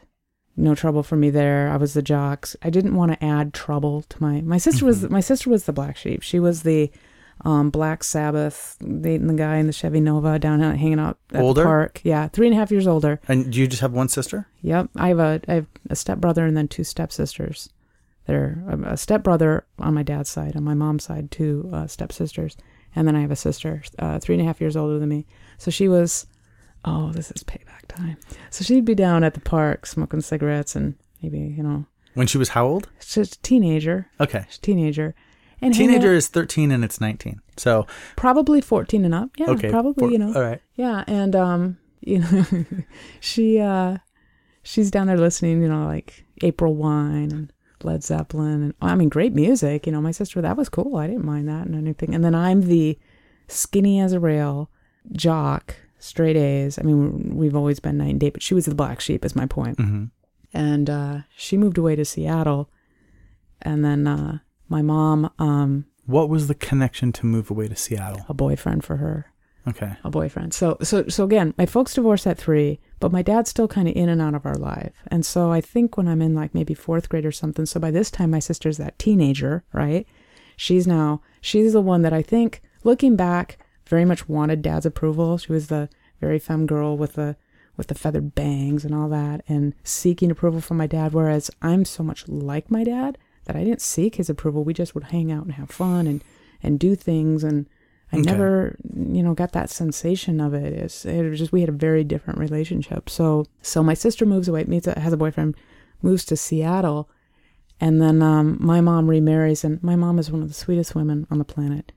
Sweetheart, just have some really bad tasting guys. Okay, so I had that's not really crazy, Yeah. That's not abnormal. Yeah. Well, exactly. We know some other people in our lives. Exactly. So a really bad individual, again, who had a drinking problem, who he had some events in his life that were very unfortunate. And I think when you have tragic events happen in your life, they define you in so many ways. And he went down a really dark path. And then another thing happened, and this is just somebody who became darker and darker, and for whatever reason externalized it. So he became a very ugly person. And who was this person? This was my stepdad at the time. Okay. So I'm a teenager. This is like 1984 or something. I'm like 13, 14. And, my dad was a daredevil stuntman. So I had this dad. So my sister has, wow. Okay, my sister's still around. She hangs out at the park and runs with the boys. I'm like the basketball player, a good kid. I got my best friend. So this is kind of movie stuff here. This sounds like 80s movie stuff here. You've got a stepdad that is problematic. Yeah. And you have a not very present, literal daredevil stuntman, kind of rascally thief, real dad who comes around every once in a while. Yeah. But that would make you, I would think, kind of play up the good aspects of... Well, I don't want to cause trouble. I don't want to make my mom's life any harder, is really what it was. So my dad, by this time, my dad is around, but he's not really in my life very much. He then remarries, and it's my stepmom, who I got to spend the day with today and had a great day with today. Here, I'll stay on target. My sister, it's right about the time my sister leaves. So visualize that I have this dad that's kind of can embarrass you, and he's known throughout this town. Sure. He's a drinker. He's all the cops infamous. know. Yeah, that's John Holland. Everybody knows there's John Holland. He starts dating my stepmom, so I get some stability and maybe get to see him a little bit more, which was nice. My mom remarries this, turns out to be this horrible person on multiple levels. And I'm navigating teenage life, growing up with alcoholism and abuse on multiple levels. So I get my best friend. The reason I'm going to this is somebody who's going through it. Doesn't even go to... Somebody's going through it. Somebody doesn't even go to my school where our moms were best friends. No, that'll be Mike Lane. Oh, okay. So I just wasn't sure if you want me to stop. No, it's okay. So our moms were best friends. And the dog is barking, but we're going to keep going. Your mom's are best friends. I told you it's Winnie's house. So my best friend from basically like third grade on, it's 1984, so we got the evil stepdad. You got my dad who does this stunt that goes horribly wrong. It's all over the news. Everybody knew my business. My best friend dies in a freight car accident, so I became a John Hughes film, in essence. I'm also, by the way, gay, so I'm trying to process and internalize that. Then I have the evil stepdad. Was this something that people knew? No, this is 1984. I knew it, but God forbid, I'm growing up in it was no way any semblance of acceptability that it is today. Right. In any capacity, let alone in a very Christian upbringing. And I mean, it's funny. There was a lesbian in and obviously, statistically speaking, there were a lot of lesbians there at the time. One that you were aware of. But one that I was aware of was a very stone butch woman, a heavy woman. And I knew her, and actually my family knew her. And she was very kind. But in my mind, growing up, I'm attracted to women, I'm drawn to women. And what a lesbian is that. I'm like, that's not what I am in any capacity. So I'm not that, So I very much was internalized and messed up and had a lot going on. So my point being here, South Dakota, moved around a lot in young life, had a lot of chaos. And I tell you what, it's a spectrum. Somebody always has it worse. But I'm very grateful I have a very grounding grandmother in my life that really, when push always came to shove, I had an example of somebody who really lead me. Like a solid rock. Yeah. And I had some very motivating, positive teachers and some really good friends in my life. But when I graduated high school, my senior year, my dad there was federal drug charges. I was being followed by the FBI and the DEA. Oh my. People who hated me. I was getting, bum rushed and, people trying to hurt me. And I needed to get out of that state. So the day after high school, I loaded up my car And I went to Seattle because my older sister was out here, and I visited Seattle That's what I was once. going to ask. Was it the sister coming out to Seattle for the boyfriend that made you want to come here? Well, my sister... And we have to go back to there were people who were trying to hurt me, and I was getting bum rushed. You can't let that sit. Well, don't we have a positive podcast? But okay. Well, no, it's a positive... No, story... So... To explain, I know I said earlier that I do a generally positive podcast, Mm-hmm. and the way that I have talked with friends about that is, and we've done this a lot on the show, is if it's a horrible story about something that happened to you that you can still laugh about, or that you can laugh about, I can now laugh about. That is positive. Yeah. So. Yeah, we can tell a horrible story. I just, I might make a joke. No, and it can be, and again, this all comes down to your perspective, because it is a positive story, because when you can come back and come from these bad experiences, and again, like I talked, this is somebody who some very terrible things happened to him, and he chose the dark path. He externalized it, and it's all about, I think, those defining moments in your life about choosing how you want to react to it. Really, really defines who you are. Okay, well then, let's say this. It's my sister had left. Growing up, she's 3.5 years older than me, and we are night and day. We're different, but I love my sister. Mm-hmm. And we would have fun, and she would sit on me and tickle torture me, but she was my sister. She's now moved away, and I blow my shoulder in basketball, so my basketball, I got could potentially go maybe play college ball. There's nothing to do in South Dakota. So you're a gymnast, you're a cross country, you're a track person, or you play basketball. And if you play basketball, the longer you go, you're playing like 5 seasons a year, and it's elite. There wasn't even soccer there back then. So now I have a pretty rough home front with both parents. There's not turning. It's like school is a place to just show up. Now my best friend has died, and then I think it's like a year later I blew my shoulder, and I'm kind of getting ticked off. I think looking back as an adult, I basically internalized it, and then I had repressed anger. So I started just being destructive of myself because I didn't want to feel anything. I was a Christian, I was raised Christian. I didn't want to. I definitely was destructive and reckless because I wanted something to happen to me. I kept seeing really amazing people dying freakishly, and then horrible people doing horrible things to other people, and just nothing happening to them. So I was like, what's with that, God? What is with that? So, coming from a 14-year-old mind, 14, 15, 16-year-old mind. So I was wanting to die. I was just like, get me out of this, But I could never really take that full step. I always thought about how much it would hurt my grandmother. My mom was checked out at this point. I mean, she was... But this was something you were considering. Yeah. Oh, wow. We had guns in the house. South Dakota. We had guns in the house. We had guns, unfortunately, in the house that were... Oh, so you weren't talking about a cry for help. You were talking about doing it. Yeah. Because the gun is not a cry for help. No. And in fact, I'm in a situation where it would escalate to the point, and there's so many factors here that go into this, but abuse doesn't happen one day. It's very subtle. So how my stepdad began to abuse my mother psychologically, for instance, starts very subtly. You isolate them from their friends, you start controlling, etc. And it leads up to, so you can drive when you're 13 with a learner's permit in South Dakota. So at 14, while this is going on, I have my own car. Right. So when crap goes down, I would either leave the house or I'd get my car and I would just go and drive. So my mom would, when things would escalate and get bad enough, I'd get up in the morning and she would say, don't come home from school, go to that friend's house and I'll find you. And I'd leave for a few days and say, I'd keep going to school. I just had a bag that I'd just grab. Right, go bag. I'd go to school, stay with that friend. So I was that kid that everybody kind of felt bad for. Like, okay. He's got that shit life. We'll take you in. So I had a lot of friends that I could at least go stay at somebody's house or something like that. Well, I remember, see, you can laugh at it now. Well, I remember coming downstairs to go to school one day. And the abuser, my stepdad at the time, it used to be he would get drunk and he would reference, I'm going to kill the dog. Oh, Jesus. I'm so miserable, I'm going to kill myself. No, don't kill yourself. Then it's like, I'm going to kill myself and the dog. No, don't do that. And then it's always, and it escalates. So it's like not this didn't happen one day, but it escalated to, I came downstairs and he would always reference the gun, or he would let my mom go to work or something. But he had the gun on the table, with the Captain Morgan, and he's not letting my mom leave. And normally she would just go off to work and then, so, no. enough abuse and enough chaos has happened that you get kind of this numb state. And that's what people don't understand about victims.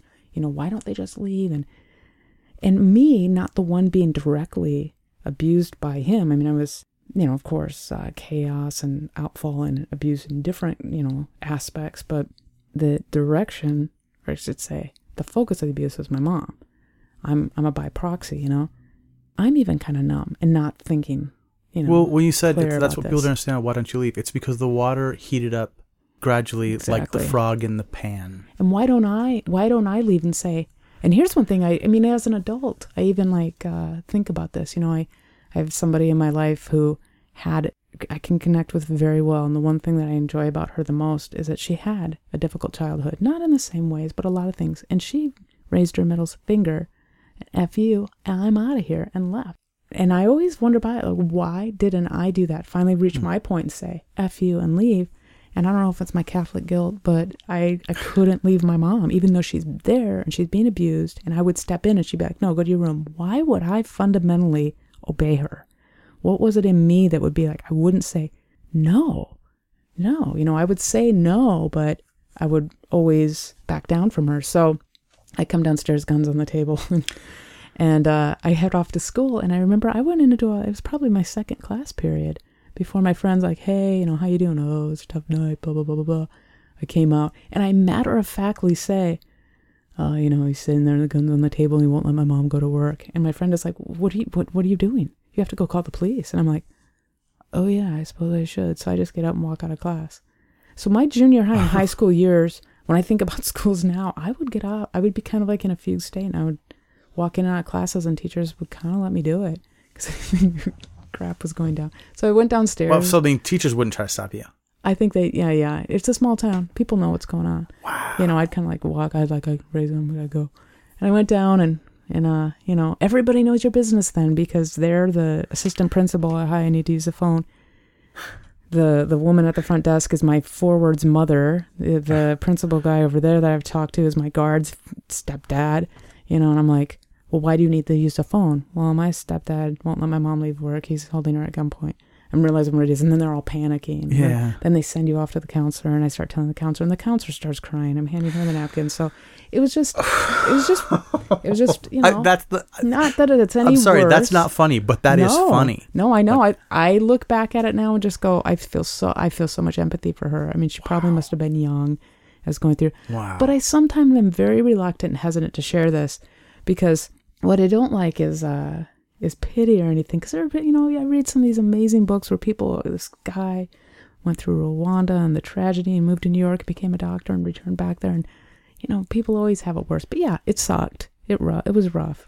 So I've talked about this with a couple other people. There's no way to, you just can't not have the experience of your life because other people are having the experience of theirs. Exactly. It's nice to be aware. You should be aware of what the situations for other people are, but you still have to live your life with the situations that you've got, and your bad is bad to you by your own understanding of it. Yeah. Like, it's the thing that's real to you because you're only in your own body with your own understanding. So everyone nowadays seems to be making this, I realize everyone's had it worse. And I think that's fair, but I also like to just be the voice that says, no, it's okay to feel your pain and hurt your hurt.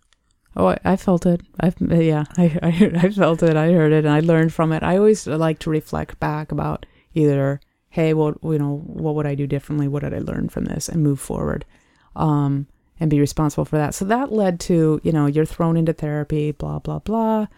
You know, and what I find really ironic is the evil stepdad went into therapy and came out a more cruel individual. A better abuser? Yeah. Because he knew what tools were going to be used against him next time? Yeah. So there's off again, on again with him. I wish I couldn't just guessed that. Yeah. So there's off again, on again with living with him, you know, because that's how the pattern goes. Well, I'm pretty disgusted by the whole thing. So I pretty much live with my manager from where I work, one of my best friends. I'm never around. I'm never home. And my mom is more and more fugue state. And she finally gets away from him. But remember my senior year, my dad had done this stunt that went horribly wrong. And okay, I don't even know what it is yet, but totaled 7 cars with his body.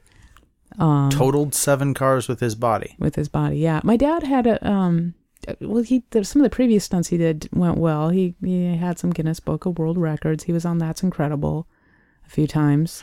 And it was this last stunt. I probably saw your dad doing stunts on That's Incredible when I was a kid. Yeah, you did. Connection to the... Hey, that's more than 15 years. Oh, bang! Actually, it should be a whoa. I think I saw Boom. every single episode of That's Incredible. So if he was on it, I saw it. Yeah. All right, we're back from a quick and very important break. You were telling me that your father totaled 6 cars? 7. Totaled 7 cars. And then you started going into some of that detail, but we need that detail. Yeah. And then you said he was on That's Incredible. But let's hear about this. Totaled the cars. Okay. Well, it was his 3rd stunt. So see, his previous stunts, he was on That's Incredible. So this would have been 4th of July, 1984.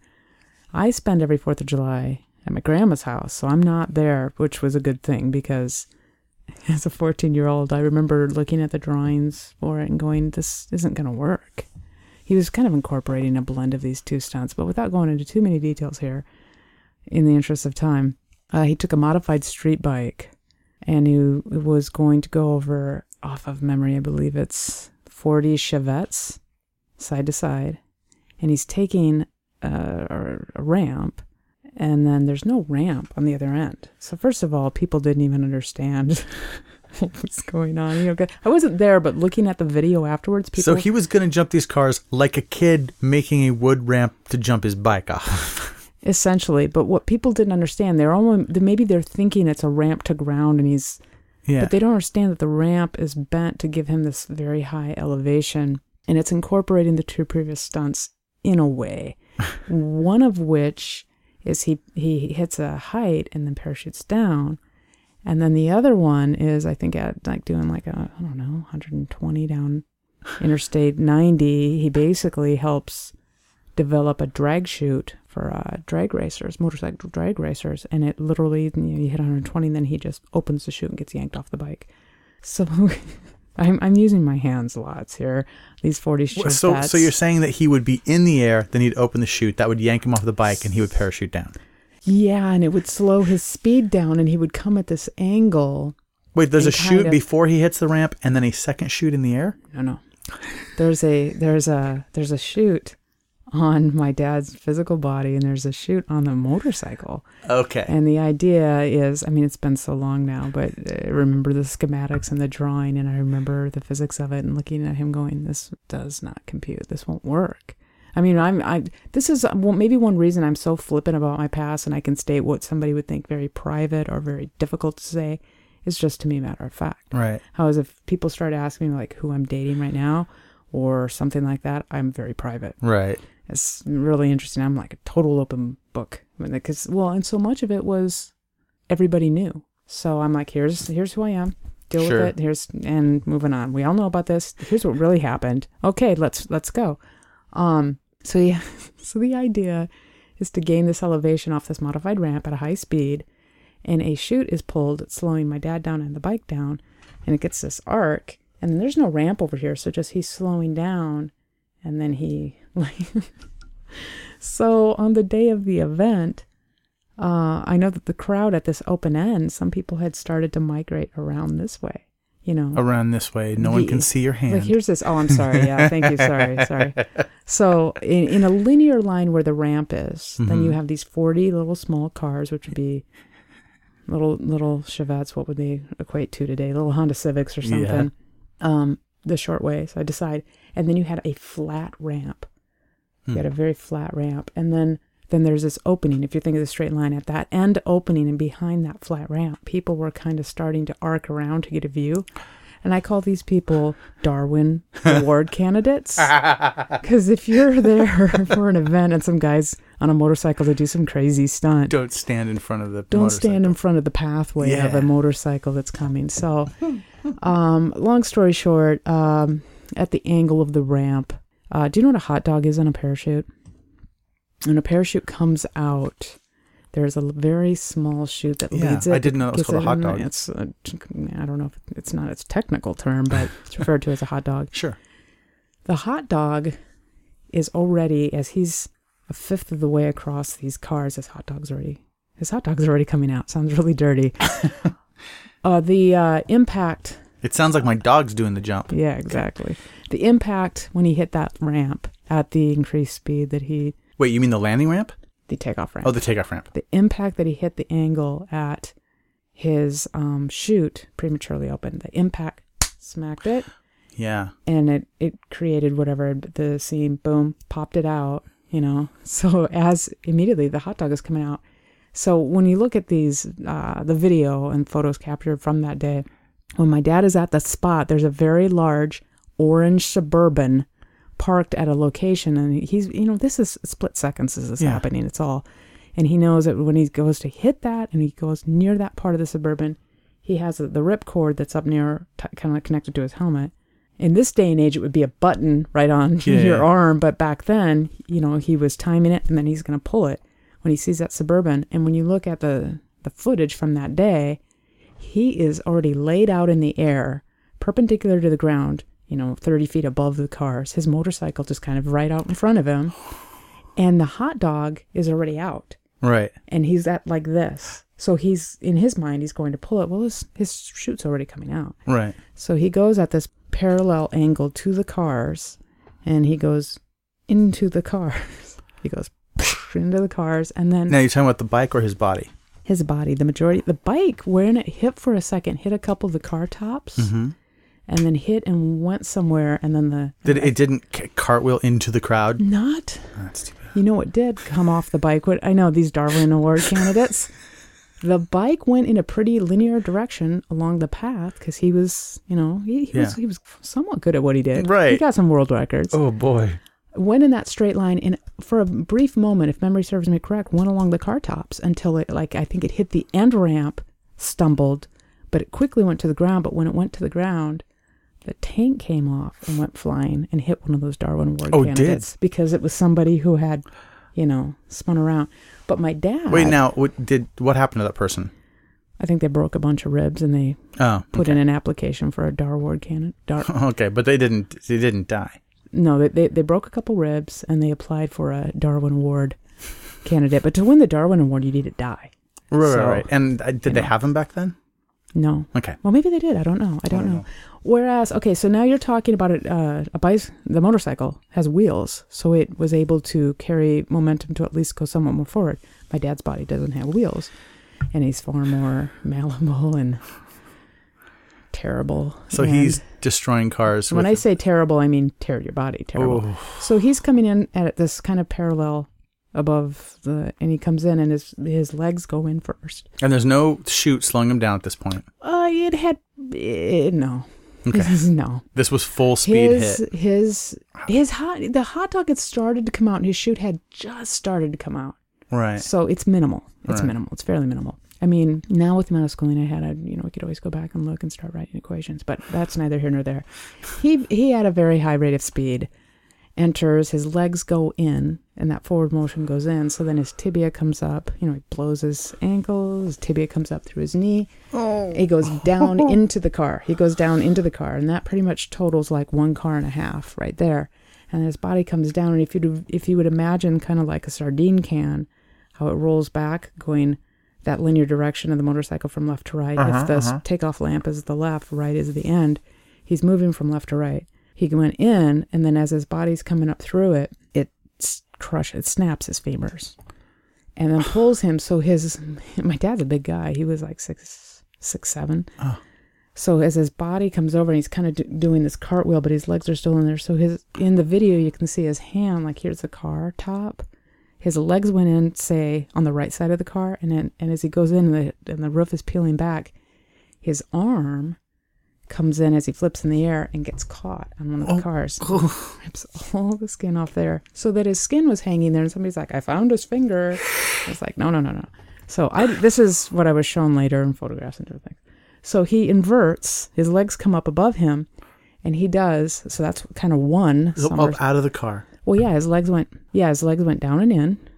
Oh my God. And then his head comes up over him, he goes down and in with his legs, snaps his femurs, is peeling the roof off with the inertia of his body. Yeah.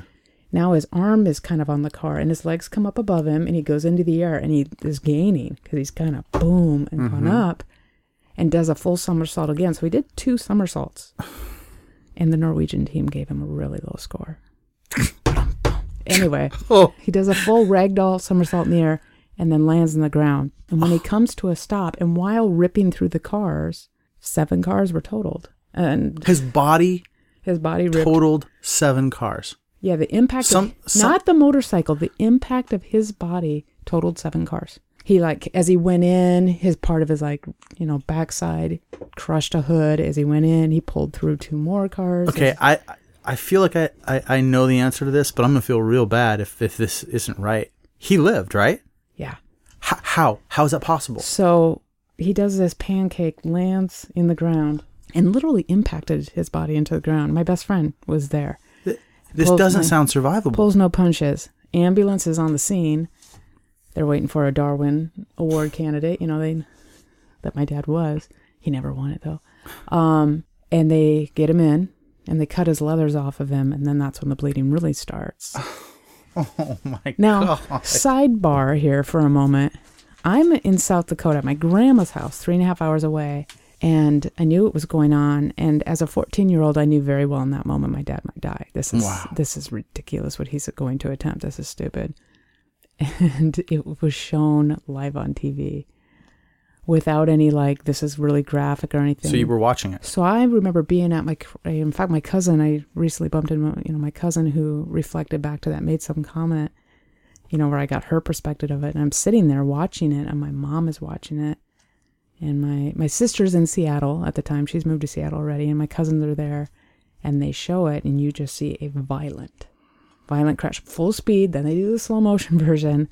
And my mom went into physical hysterics. And I don't remember. I just remember walking outside walking off quietly and thinking, oh, my dad is dead. There's no way he survived that. So we start getting phone calls later on. And my best friend that I referenced, the one that later, the following winter, passed away, who was there and gave me so much more insight. But he was the one that, as my mom's best friend, who I mentioned, she would go to the hospital and give us updates. And my best friend would call me and to tell me what was going on. In addition to, my stepmom was there. My dad and my stepmom were very much together. My stepmom was there calling us. But additionally, other people, because she was pretty hysterical too, But he survived. I don't know how. I don't know how to tell you how he survived, but he, crushed sections of his femur, snapped and crushed, tibia through the knee, blew out his ankle.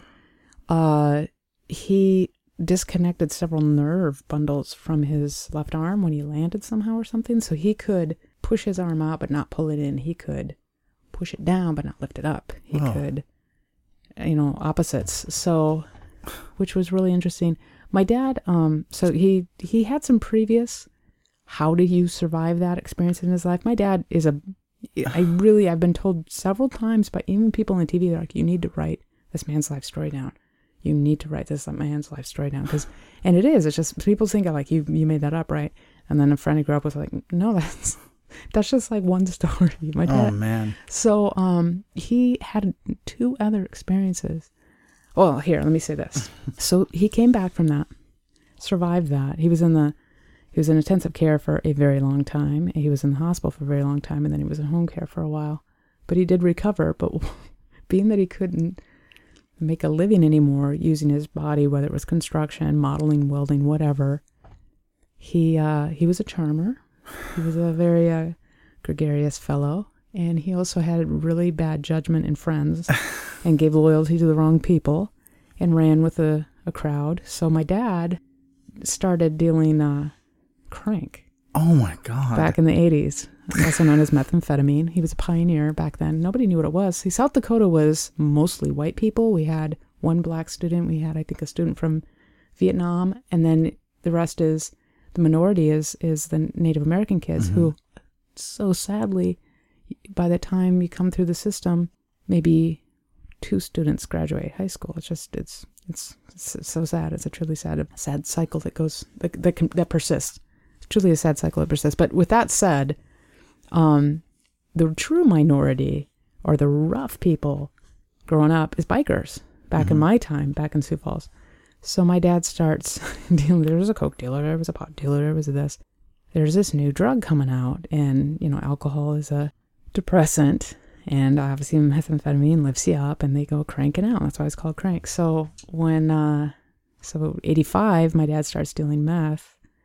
87, I'm being followed around by the FBI and DEA thinking I'm part of this drug ring because it was a Mexican cook. It was across state borders. So when I was 17 years old, my senior year, my dad was sentenced to 17 years in federal prison. And it was, I didn't have just that to deal with. I had the evil stepdad that was, would kill pets and my God. Holding my mom at gunpoint. And then my best friend died in this freak tragic motorcycle accident the following winter, So there was a lot going on. So and then I kind of was very angry and picked, had repressed anger and looked for the wrong people. And so I made some of my own enemies. I mean, for the most part, I used to be a really, really nice kid who stayed out of trouble until I think I just got pushed so far. I just made that decision to be dark.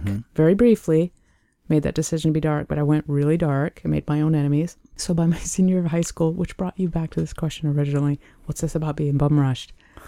I didn't know. I had been living with my manager. I didn't want to live with my mom because she was so back and forth, and I just wanted something to be out of it and just be somewhat anonymous.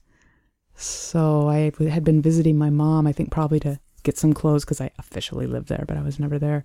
And when I left, on more than one occasion, I was bum rushed. And I would never know if it was because of my dad, because my dad was in prison and they were in the process of going through the investigation and the charges. Am I not supposed to? I mean, I was told point blank by my dad to be very careful because narcs and snitches and whatnot, and they'll hurt family members. I mean, we're not talking just Sioux Falls drug dealers. We're talking Mexican drug dealers. Right. Explain Explain what happened to you exactly. Okay, so, well, just if I can finish that point. Okay. So I didn't know if this was because of my dad. Right. And the drug charges. I didn't know if this was because of my evil stepdad, because this is exactly, he's slashing tires and mutilating patents and doing horrible things. I don't know if this is because of my own enemies that I kind of made. And then I definitely had a battle going on with the guy that killed my best friend in a motorcycle accident. So was it his friend? So I didn't know even where it's coming from. This is my point. So on one particular occasion, it's my senior year, I came out of my mom's apartment going to my car, and to be bum rushed is you don't see it coming. Mm-hmm. And it's usually more than one person. And the idea is to catch them off guard, take them down, and beat the bloody shit out of them. So, and it's usually some kicks to the head, and usually at the end, you give them a message. That's a bum rush. That's at least how I knew a bum rush. That's fine. So, I just in case there's some people that need to know what that means exactly. Yeah. So Did you get a message? I got bum rushed. I got taken down with you don't see much, but I remember what the boot looked like. The one boot was on top of my head, holding me down, and then they're kneeling behind me, telling me the message that, I better leave. And I already wanted to leave Sioux Falls. So. Wow. So they just said, get out of town. That was the one message. The other one is a little too personal that I'm saying something about that, Oh, you don't have to. Well, that's okay. But I mean, the one was get out of town, and the other one was another part of So this happened twice. I was bum rushed twice. How far apart? It was within the same school year. Okay. It was in my senior year, but in the spring it can still be snow on. One of them was definitely snow on the ground. The other one it was cold. So I'd say winter and spring probably. Probably winter and spring. Wow. So, and within a couple months, I was gone by my own volition. Day after high school, I'm out. So Renee, who had been the straight A student, do no wrong, basketball player, is now the very angry, tasted some darkness, very, very angry, get me out of Dodge. So I land in Seattle on my sister's door. And my sister, who used to be... Did you fly? Did you drive? No. In fact, my first time when I'd ever flown, I'd been on a plane to visit her in Seattle, like 86 maybe. And then, my mom is struggling. My family, so we're financially... I come from slender means and financial struggling. So, no, flying on a plane was not an option. And I'm moving out there. So I loaded up my car with what few belongings I had. And, my sister came back. and my sister's boyfriend's brother at the time to drive me out. And I haven't seen my sister really in, she hasn't been around for 3.5 years. So kind of unbeknownst to me, my pot smoking, hanging out down at the river with the leather jackets and the feather bangs, Led Zeppelin's sister, who I thought was, she was cool, I got along with her, is now not just an evangelical Christian. She is a born again, church by the side of the road, pickets, speaking in tongues. Right. So when I come to live with her up on Tiger Mountain in Issaquah, no cable, no TV, a born again, praise Jesus, bring me to Jesus is what my sister wants to do. So it was. You survived this for a reason, and the reason is so she to could come out here to be saved. To bring me to Jesus. So yeah, and I mean to bring you to Jesus, but you were already to Jesus because you've grown up Christian. You consider yourself Christian. I considered I consider myself Christian, but at this point, it's very much. This is all the time that the moral majority is going on. Remind you. So this is the time of Jerry Falwell, Billy Graham.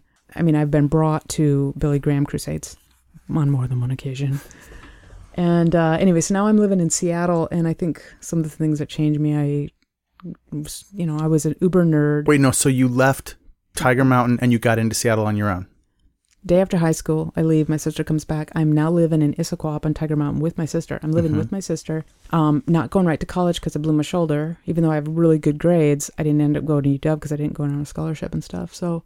Right, just so for people that don't know the Northwest, that's not Seattle. You're ways out. I'm out. Yeah, I'm out in. Well, this is before it became Californianized and all suburbs. This was when you could see out in Issaquah, up in the mountains and the foothills, you would see cougars and black bears regularly, quite easily. So I got to go into looking in hindsight. I lived in a beautiful place. It was out in the woods, with my sister who loves me. With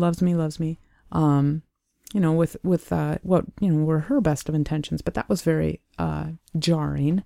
And very difficult for me, though, at the same time, especially her not knowing that I was gay and me very much knowing that I was gay. So then that led into, the whole next phase of my life. So I left South Dakota behind. Okay. So let's talk about what that next phase of your life was. How do you go from being in that situation to getting into college and getting into the program that you got into and getting into the line of work that you got into? And you're in Seattle. So this is 1987? It's now 88, right before the music scene. Right before Seattle exploded. We do definitely talk about music on here. And what was throughout this entire story that you've been telling about your life, what has your relationship to music been? I'm in South Dakota. So, in all fairness in South Dakota, I think there were cool kids who were listening to college stations. Actually Dave and Kylie and Liz and Cammie, they did listen to and Herb. They all listened to those cool, and they were those kids. But I was, again, numb. I was pretty numb. So the kind of music I listened to, reflecting back to my sister, Led Zeppelin, butt rock, Billy Squier, Sioux Falls. At that time, you listen to either country music, very, very, very country music, or you listen to mainstream music at that time, which was either kind of becoming the more poppy stuff or the harder stuff. And Sioux Falls, the kinds of kids I hung out with, we listened to Aerosmith, Billy Squier, that kind of stuff. So at that time, I'm a huge Billy Squier fan. In fact, here's the funny note. I was a huge Billy Squier fan when I was in junior high. I love you, Dave. See, we could have just known that without even saying it. I know. I just, and it was really funny because just growing up later on, even like through my dad and stuff, I did meet famous people. Like, I mean, that's a relative term, obviously, but I don't get starstruck. But I'll tell you what, Billy Squier would be the one. Like, if I would seek to meet a famous person, I remember being interviewed about this. If you could meet anybody, I was like, Billy Squier.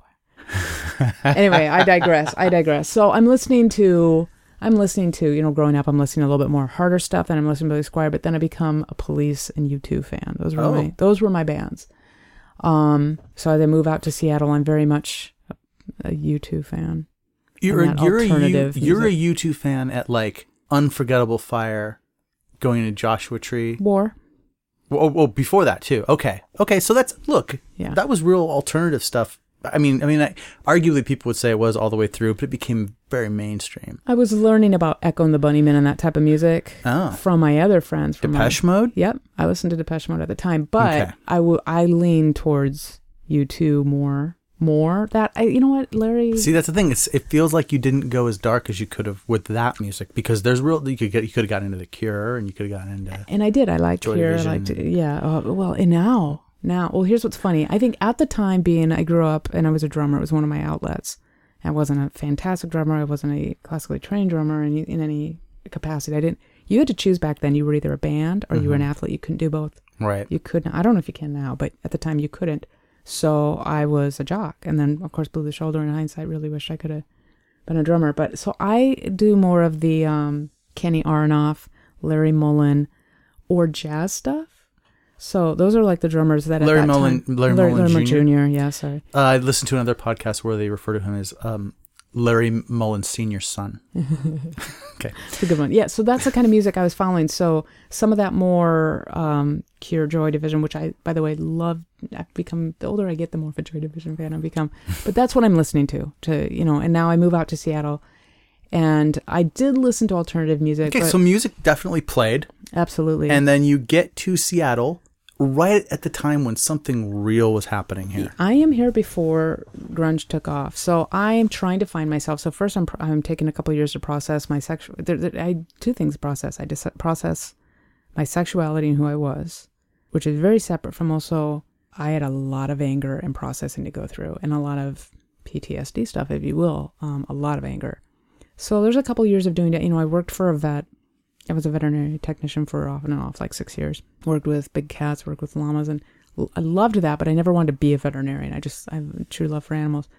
And as his clinic closed up, I went through various different jobs. You name it, I've done a lot of different things. I'm trying to figure it out. And I went through school once, and it was physical anthropology was my degree. But it cleaved into biocultural and forensics. As I reached that point where you need to enter your senior year, I was really close. I was a senior year and I don't even remember anymore. It's been so long.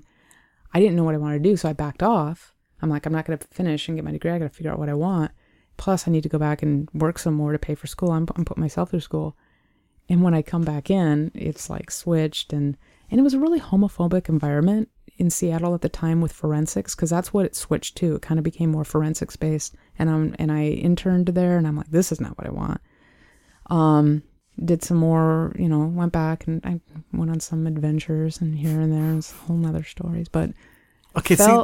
When you say stuff like I went on adventures here and there, and those are whole other stories.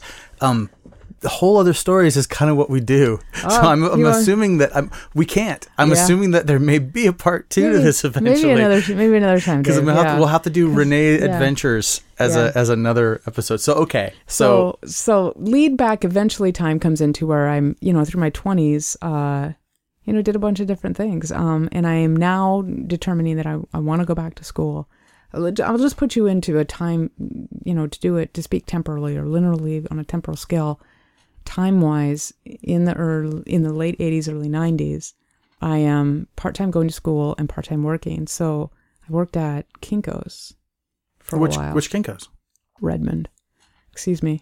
Redmond I part-timed, but the main one I was at Redmond at one point, but this shows you how much I don't even, like, my memory's bad, because I can't remember what the district of Bellevue is called. Crossroads? Yeah, it's Crossroads.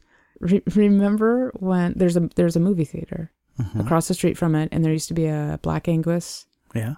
Right? Yeah. And the time frame that I worked there was when there was a serial killer, and he was killing girls and posing their bodies and leaving them in garbage cans. And I worked that night. You saying you worked at a Kinko's at Crossroads? Mm-hmm.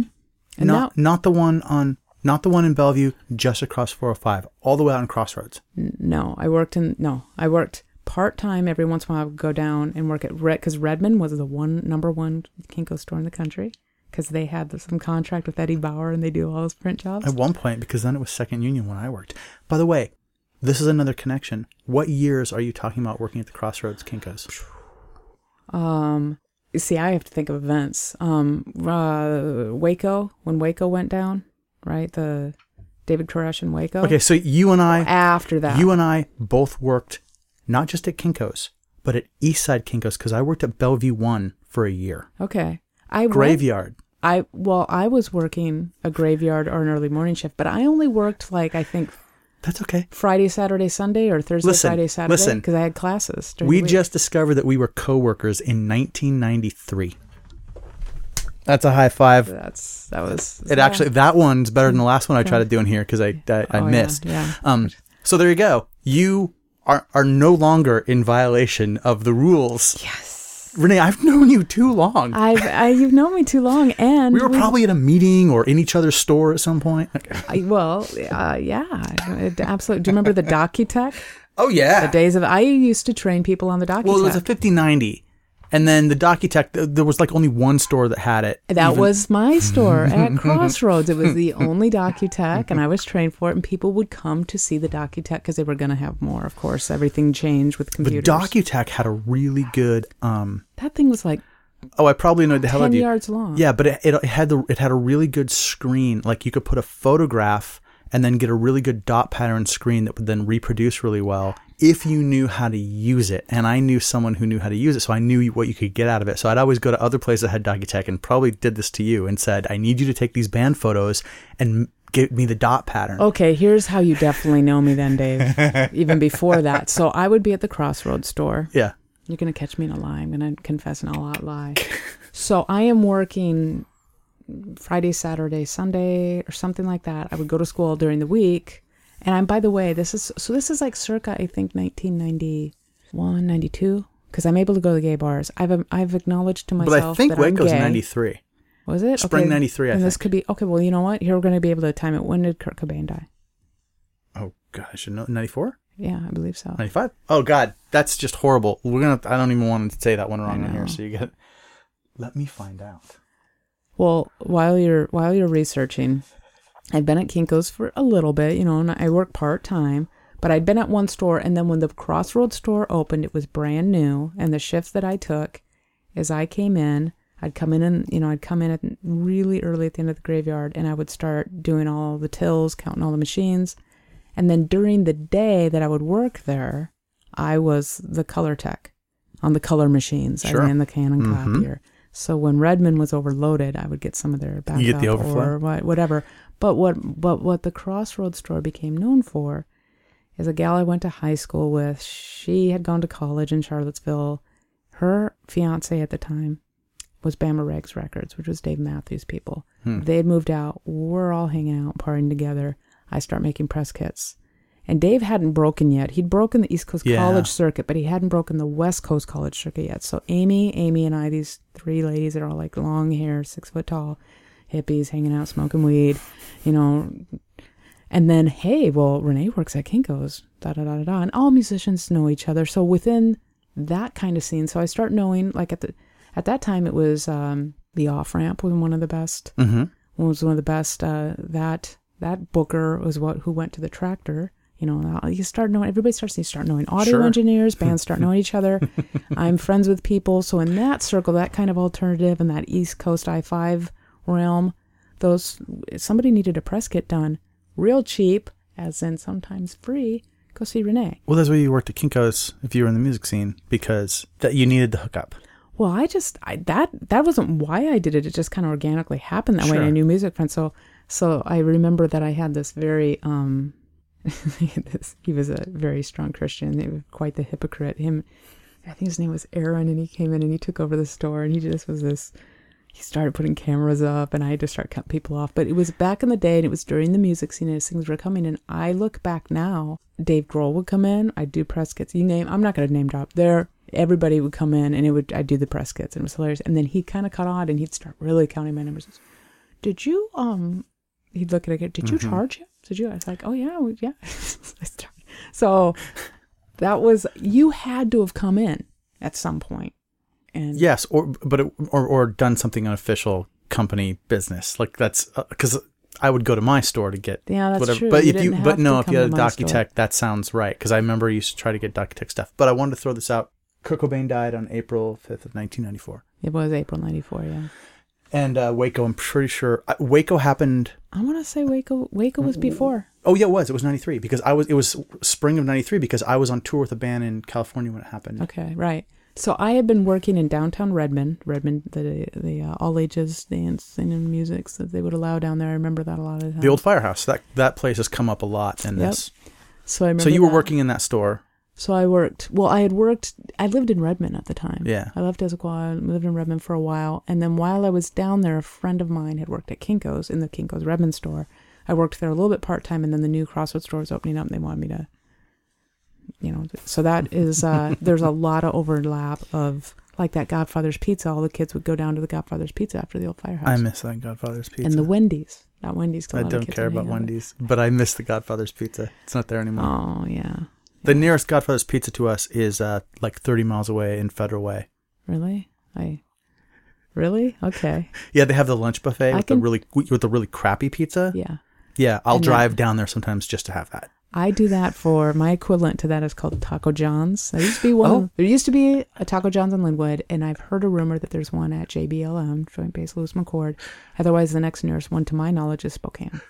When you love crappy food that you get at like a fast food place, there is no equivalent that you can get. You have to have that food, and I don't know why the pizza in the lunch buffet at every Godfather's tastes exactly the same, but it does. Well, I can tell you why. Because it comes out of the same can. And how do you get pizza out of can? Oh, you do. But the thing is, the entire franchise for Godfathers in the Northwest, in our part of the Northwest, collapsed. They all closed, like right around the same time. That was one. I know of like 5 locations that all closed at the same time, including Redmond. I remember hearing about that roar that was heard. Oh, no, that was your grief. That was my grief. But a few years ago, a friend of mine moved to Federal Way, and she called me up and said, "There's a Godfather's here." And so I looked into it and discovered that as soon as you get out of this black hole of the Seattle region, there are Godfathers again. So my grandmother just turned 103 a few days back. And my cousins, I had Cody's wedding to go to. Otherwise I would have been Cody there. Vodelato's wedding. Cody and Dahlia. But I honestly, I cannot think of a wedding more filled with genuine love and affection for each other, but yet the guests and so much love. Hard pressed to think of a place where there's just so much love in the room. And I absolutely adore all those people. My face hurts from smiling still. With that said, I would have been at my grandma's because she was turning 103, and my mother is born on the same day. With that said, my cousins came back to surprise her, and they flew in, and they all start sending me. They're all text messaging me that day, and they're sending me photos, and they're all at Taco John's. Wait, they took your grandma to Taco John's for her 103rd birthday? Well, they went. It was kind of a joke more than anything. I mean, she was getting like weird people. Everybody knows my grandma in Pierre, South Dakota. I can go to get to Pierre via a plane is like 3 flights because and the closer you get within the region. When I'm in about a 5-hour region, if I say I'm going to Pierre, what are you going to Pierre for? I'm going to see my grandma. Who's your grandma? You're Albina, and they just their eyes light up, and she's everybody's favorite. So they took her there knowing a joke, and they're all nice teasing me with photos of taco bravos and potato lays. But it's the worst food. But yet every time I get home, I go there, and of course, the first thing I do is my mom just drives me straight to Taco John's. No, you got to have it sometimes. Taco John's. Taco John's. Wait, Taco John's. If you want a Taco John's, eat a taco or maybe even 2. Taco John's. If you eat at Taco John's. Eat for one. Are you telling me that Taco John's did the Chaka Khan song? Yeah. As their ad? Yeah. They're literally the best restaurant that ever existed. And they would do and they even did the whoop, whoop. Taco John's. Taco John's. Taco John's. Taco John's. I used to know the whole rap. Taco John's. If you want a Taco John's, eat a taco or maybe even 2. Taco John's. You can leave it Taco John's. Get one for me, and one for you. One for me, and more. Woo, woo. And then we'd go into the... And here I am, 30 years later, still singing it. So here's the thing. That's a permanent part of your memory. That's in there where something else could be. I'm going to embrace that one. I can sing theme songs to cartoons I watched when I was 8 years old. But there's stuff I can't remember that happened recently. Thundar the Barbarian. I can't sing the theme song to Thundar the Barbarian, but it would be a trick question anyway because there were no lyrics. Exactly. it would just be him and the animation and But I some can tell you music, that a and then rogue he would comet just- passed between the Earth and the Moon, tearing the Moon apart. That's That's what happens in Thundar. I can see his sidekick, who's kind of like Chewbacca, but he's a wolf. What's I'm his sorry, name? that's Ookla the Muck. Thank you. Ookla. Wait, Ookla. hold on up. I'm gonna put the nerd glasses on now. Ookla. Ookla the I Muck. can now- And then, but I can't remember the woman's name, which is a bummer. Tila. No, that's Isn't it? No, you're thinking of She-Ra. but also Tila. They're both Jeez, were they sisters? They're both What? masters of the universe. No, you just have to have a la or a ra. I didn't watch Masters That of the was Universe. garbage. That to me was crap. Thundar was awesome. Thundar was a different. Thundar was almost there. It was like watching heavy metal, but they took like the blood and the tits out. Yeah. And there was no real heavy metal music, but it still had elements of like, there was some cool animation and some really cool ideas. Yeah. It was this post-apocalyptic wasteland with magic and technology. I love Thundar. I enjoy being able to have this conversation with you. Whereas, Do you think Ookla was Bigfoot? you know, you look back, you think, what the hell? You know what was probably what happened is, there you go. That was a benevolent/malevolent bipedal hairy thing that could kick some ass. Think about it. Ookla was maybe a form of Bigfoot. Well, I would like to say that show, there were no other humanoid type creatures that were just on Earth. Mm-hmm. So I think that's what happened. Yeah. I think when it comes down to the apocalyptic days, stay close to your Bigfoot brethren if you want to make it through. Right. Well, I'll have to put that into my script. Was the horse that carried Ookla extra sturdy? You know, I hope. Yeah, so. it was like an alien. Yeah. It was weird, actually. Yeah. The horse was different than his horse. Did you watch the Herculoids too? No. I don't know. I remember Captain Caveman. It just pissed me off and irritated me to all get out. Because it was just too dumb. Yeah, and he genuinely caused me irritation. Was it? Why did Captain Caveman cause you? Was it because he just was hairy? I think he was so in the straight out. Was he Hanna-Barbera? He was just so like, it's like the Flintstones, but not. And just, it annoyed me. I wanted, you know what I liked about Thundar was that it was almost a little bit of that sci-fi. Yeah. With almost kind of like the drawing style of Scooby-Doo.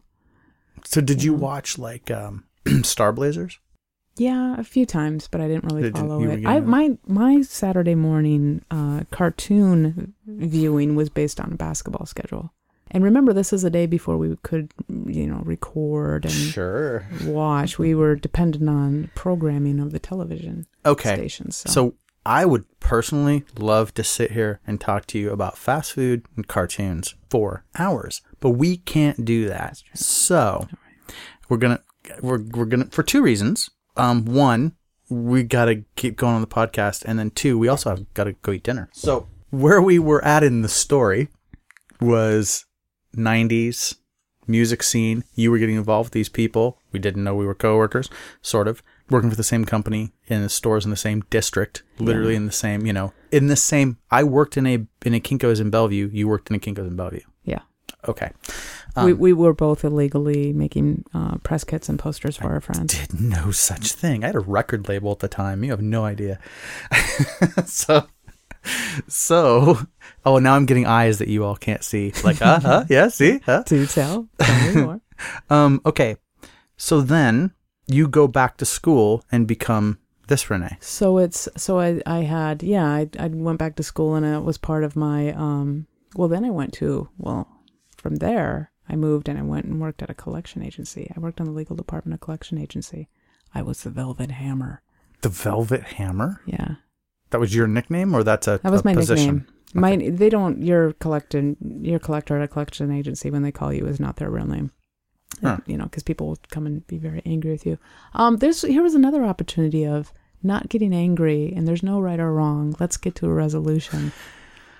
So I did that. The reason why, it was really close to my school. I worked that full time to make some money. I made some good money, and then it was time to go. And I did such a good job that the company, they did not have part-time positions. They created one for me, so I would come in and do that. So I did that for a few years, and at the end of that, I got my job. I switched to a job that was a graveyard. I was a dispatcher at Puget Sound Blood Center, which is the equivalent of the Red Cross here in Washington State and Seattle, and was finishing up, and then I transferred over to the U and entered. I decided it is time to go back and get this degree, and I came back instead of anthropology. Remember, high school, senior year of high school, life is awful. Renee's going through a thing. School was the one place where I wasn't under physical and emotional attack. And I'd taken every possible science course, and I wanted to go graduate and go study tigers in India, and Borneo. And here it is now, many years later, and I've come full circle, and I'm interviewing, and I'm going to each department to find out how to study. What really fascinates me are brown bears, and there happened to be a program called the Alaska Salmon Program. And what that is it takes 6 students out to a field camp in off the map Alaska, and you spend the entire summer surrounded by salmon and brown bears. And you have these top professors in their field. And I was fortunate enough to get chosen, received all my crazy intensive training. That's funny in and of itself. And so I was fortunate enough to get chosen, go through all my training, go spend my summer in Alaska, and I knew this is what I wanted to do. And then that following winter, my dad gets out of prison. Of course, my dad likes to do surprises, so he doesn't tell me he's out. And I hear a knock at the door. It was October of 2002. And I open the door, and my dad is standing on the door. And I knew he was eventually getting out. I knew parole was coming up, something like that. But my dad was in prison so long that there was almost like, and things would go and bad things would happen, which is more, I mean, my dad had 2 Samoan hitmen make a death attempt on him, and he should have died. Oh. You think the stunt was bad? This one I do not know how he lived through, and that is a very graphic and a very unbelievable story, you know. So, and then he gets transferred to another prison. There's another death attempt. So at this point in my life, you know, my dad is serving this sentence. There's nothing I can do. So to me to know the details of when he is or isn't going to get out on a father who lots of times hasn't showed up, when he gets out, he's going to get out. So I hear a knock at the door. I open the door. My dad is literally standing there. And my partner at the time, we shared a house together. She said, the look on my face, it was a mixture of emotions. It also was very difficult and painful for me. It brought back a lot of darkness. And so I'm trying to reconcile my relationship with my father. A lot of stuff was going on. He was treated very badly by the system. Unbeknownst to him, he was very sick. And by the following February, he had passed away. So this man who has multiple stunts and crazy experiences, has lived through them, has survived multiple death attempts by Samoans in federal prison, dies within 5 months of getting out and serving 15 years. It really messed me up. Wow. It really messed me up. So I kind of got angry again, and I kind of went to a dark, bad place for a little bit again. But I'll tell you, life is, you know, you find your direction again, you pick yourself up, and you look for that higher, speaking that higher purpose. And it brings me back to that Haida elder again, because my dad died that, you know, February of 2003, and I needed to get back out in the woods, because I didn't get to go back to Alaska and continue the research that I loved, and this path and this passion and this drive that I needed. And all of a sudden, it's like he's screwing it up again for me all over again.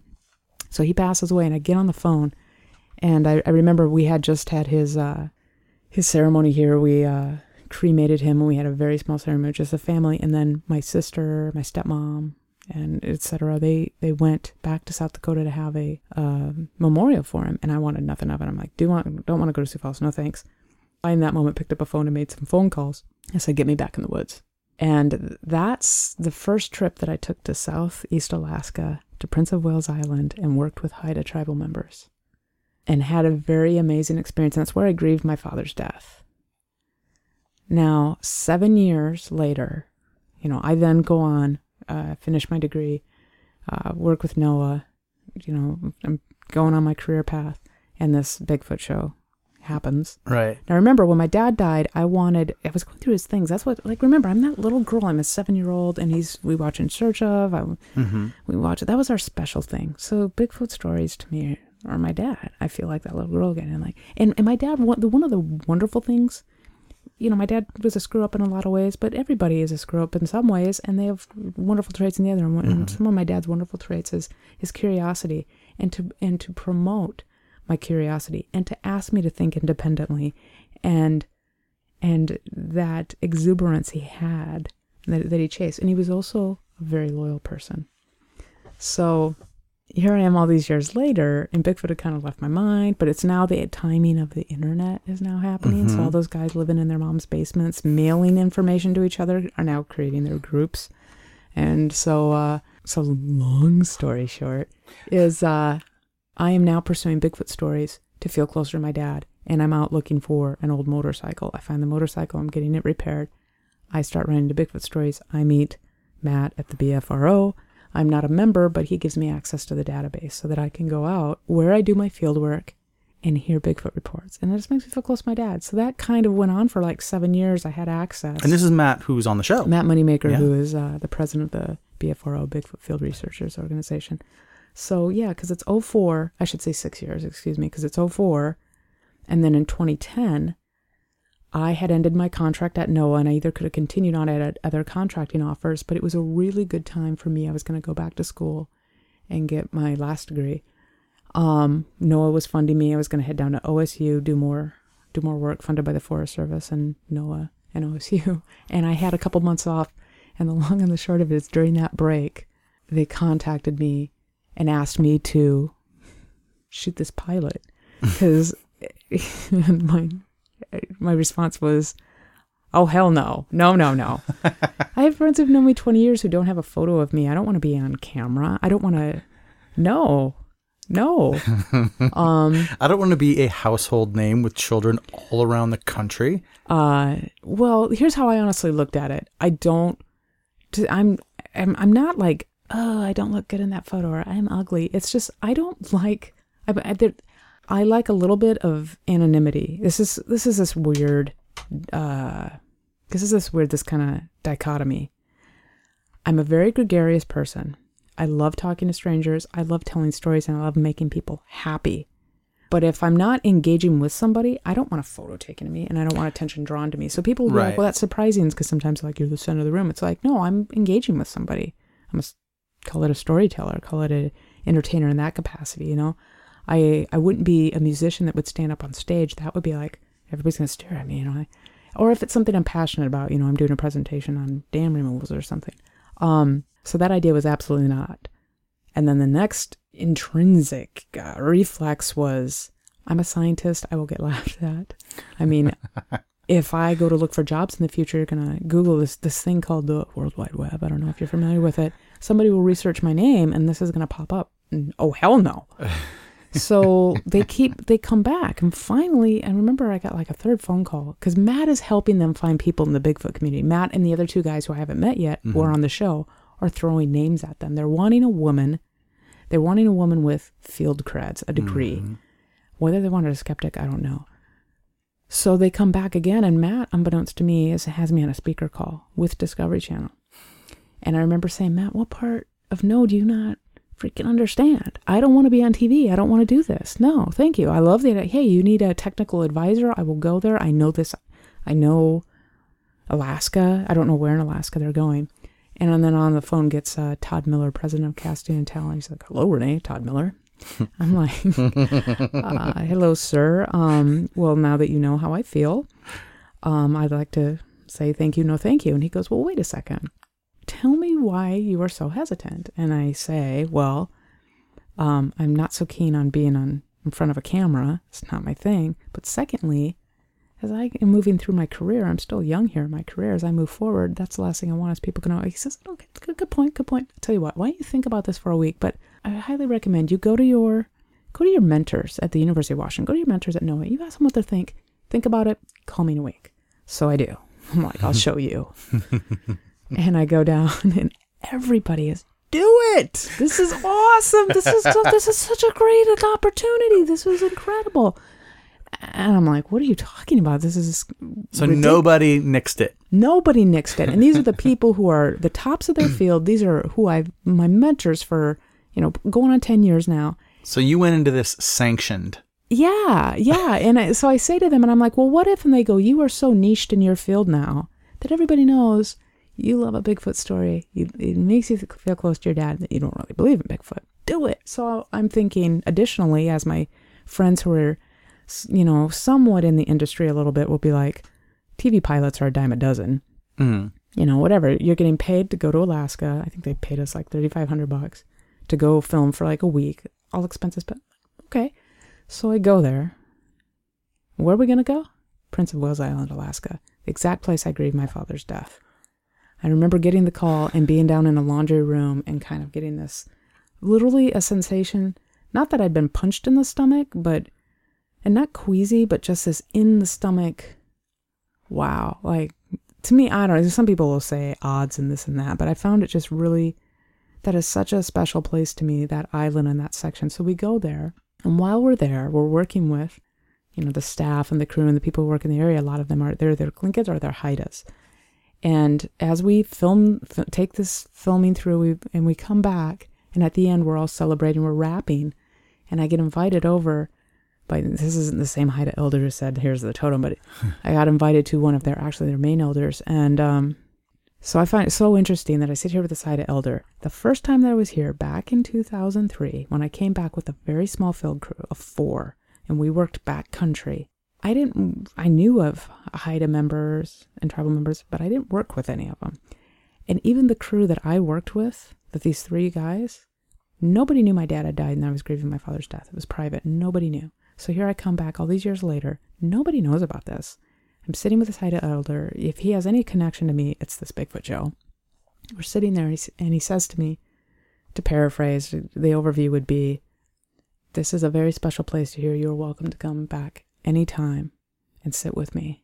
I know how special it is to you, because the last time you were here, your heart was so heavy. You were lost. But even you thought he was gone, he was there with you then, and he will always be here with you. And if you feel lost again at any time, you can always come back here, because you'll always have a special connection to your dad here. Swear to you, it was basically along that lines. Nobody knew about my dad. Nobody knew that nobody from the Bigfoot Show, nobody knew that. And my eyes welled up with tears, and I just felt my dad just running down for me from somewhere. So to me, Bigfoot, not finding Bigfoot, not Bigfoot TV shows, where a Bigfoot story and the idea of the unknown and the possibility, and whether it's some grander spiritual thing, Bigfoot is my dad to me in that way. Wow. Thank you for telling me that story. I believe in Bigfoot, Dave. I did not expect to hear you say that on this podcast. There you go. Well, we're not going to top that. Mm-hmm. So I think we're going to call it a day. And then we're going to go eat some really good food. Oh, we're going to go eat some really good food. I'm going to say, on our way out, is there anything you'd like people to know? Or do you want to plug anything that's coming up? Or is it the show still going? Yeah, the show. Well, what we do is how television works, and it's based on ad dollars, and it's a strange animal in and of itself. But basically, you're under contract, and there's options, and you film a production schedule under contract, and then they start airing episodes, and then based on that, they will renew or not. And we're in that phase. We're currently on hiatus, and we are in that phase of waiting to see if we'll be picking more episodes up. So I'm spending quality time with people I love, such as yourself, trying to eat healthy food, trying to recharge my soul. What I'm also working on, I am quite often asked, and by this, these are those people who speak without thinking, well, if you don't believe in Bigfoot, what are you doing on the show? Well, I'm a very curious person, and I believe in the idea of things, and I'm trying to solve what is my own personal riddle. But more than anything, as difficult as being on average away from my home and the people I love and eating miserable food and working, I don't know how the curse of Bigfoot happens, but we seem to always hit this horrible cold weather.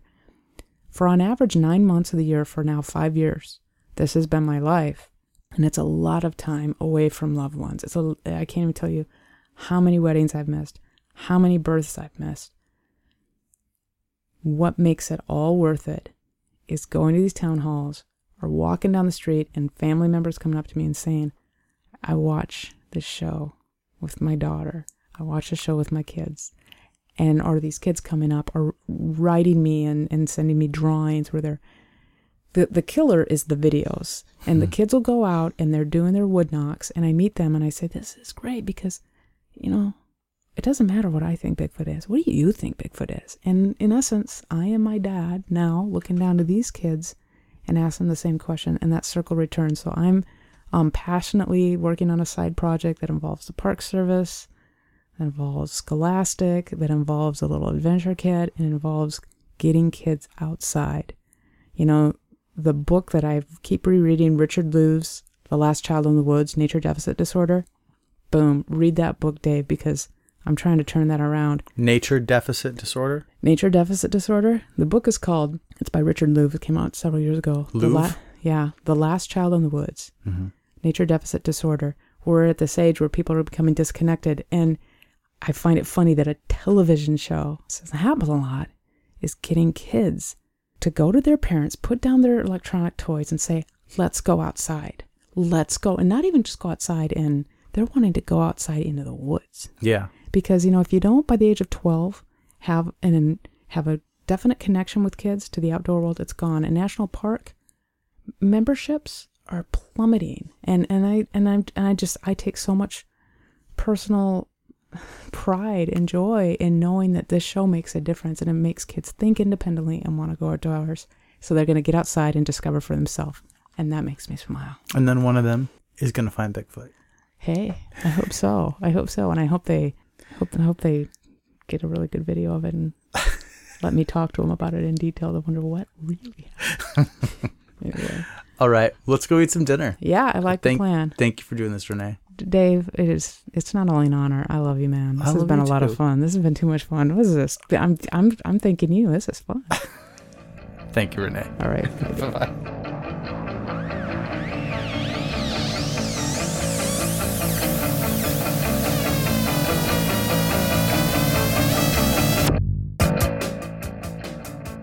Oh man, that certainly was a treat having Renee here for this episode. I hope you all enjoyed that as much as I did. I say that. I don't know if it's possible, actually. I hope that you enjoy listening to the episodes, and I hope that's why you come here and check them out. But, I think I'm getting the sweet end of this deal just by being able to do it. Really quickly, I'm going to do a correction. And it's a dumb correction, but a lot of them are, so whatever. The correction is, I say in Thundar the Barbarian, there were no other humanoid-type creatures on Earth other than Ukla, the Muck. When we were theorizing that he was a evolved Sasquatch, and that's wrong.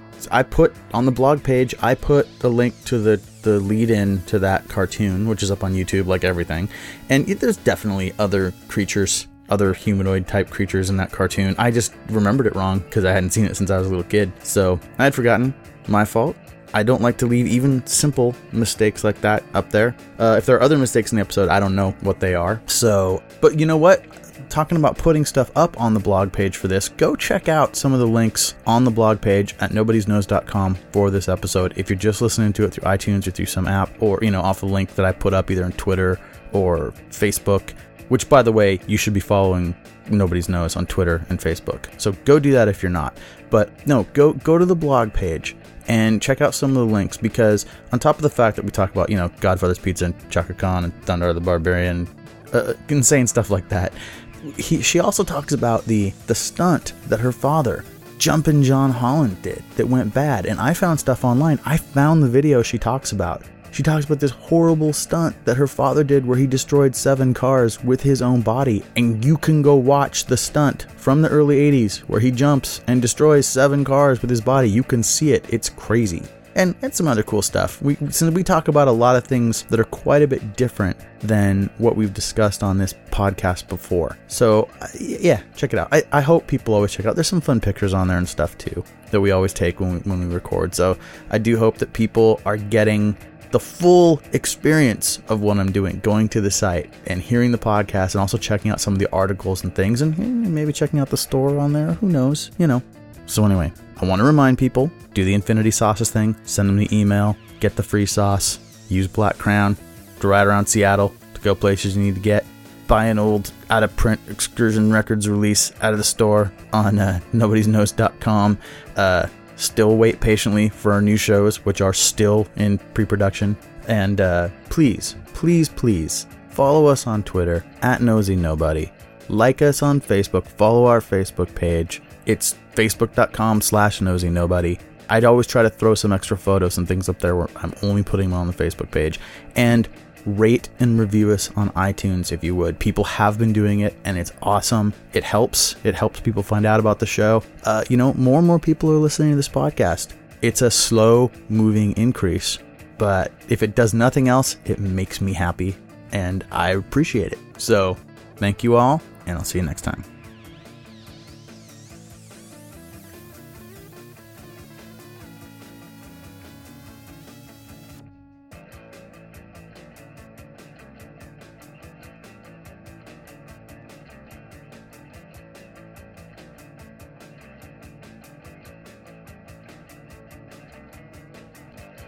This podcast is a product of the Nobody's Knows Podcast Network. Executive producers David R. Larson and K. Drake Streetman. Music for this episode provided by Polymorph from the record Artifacts, Demos, and Debris.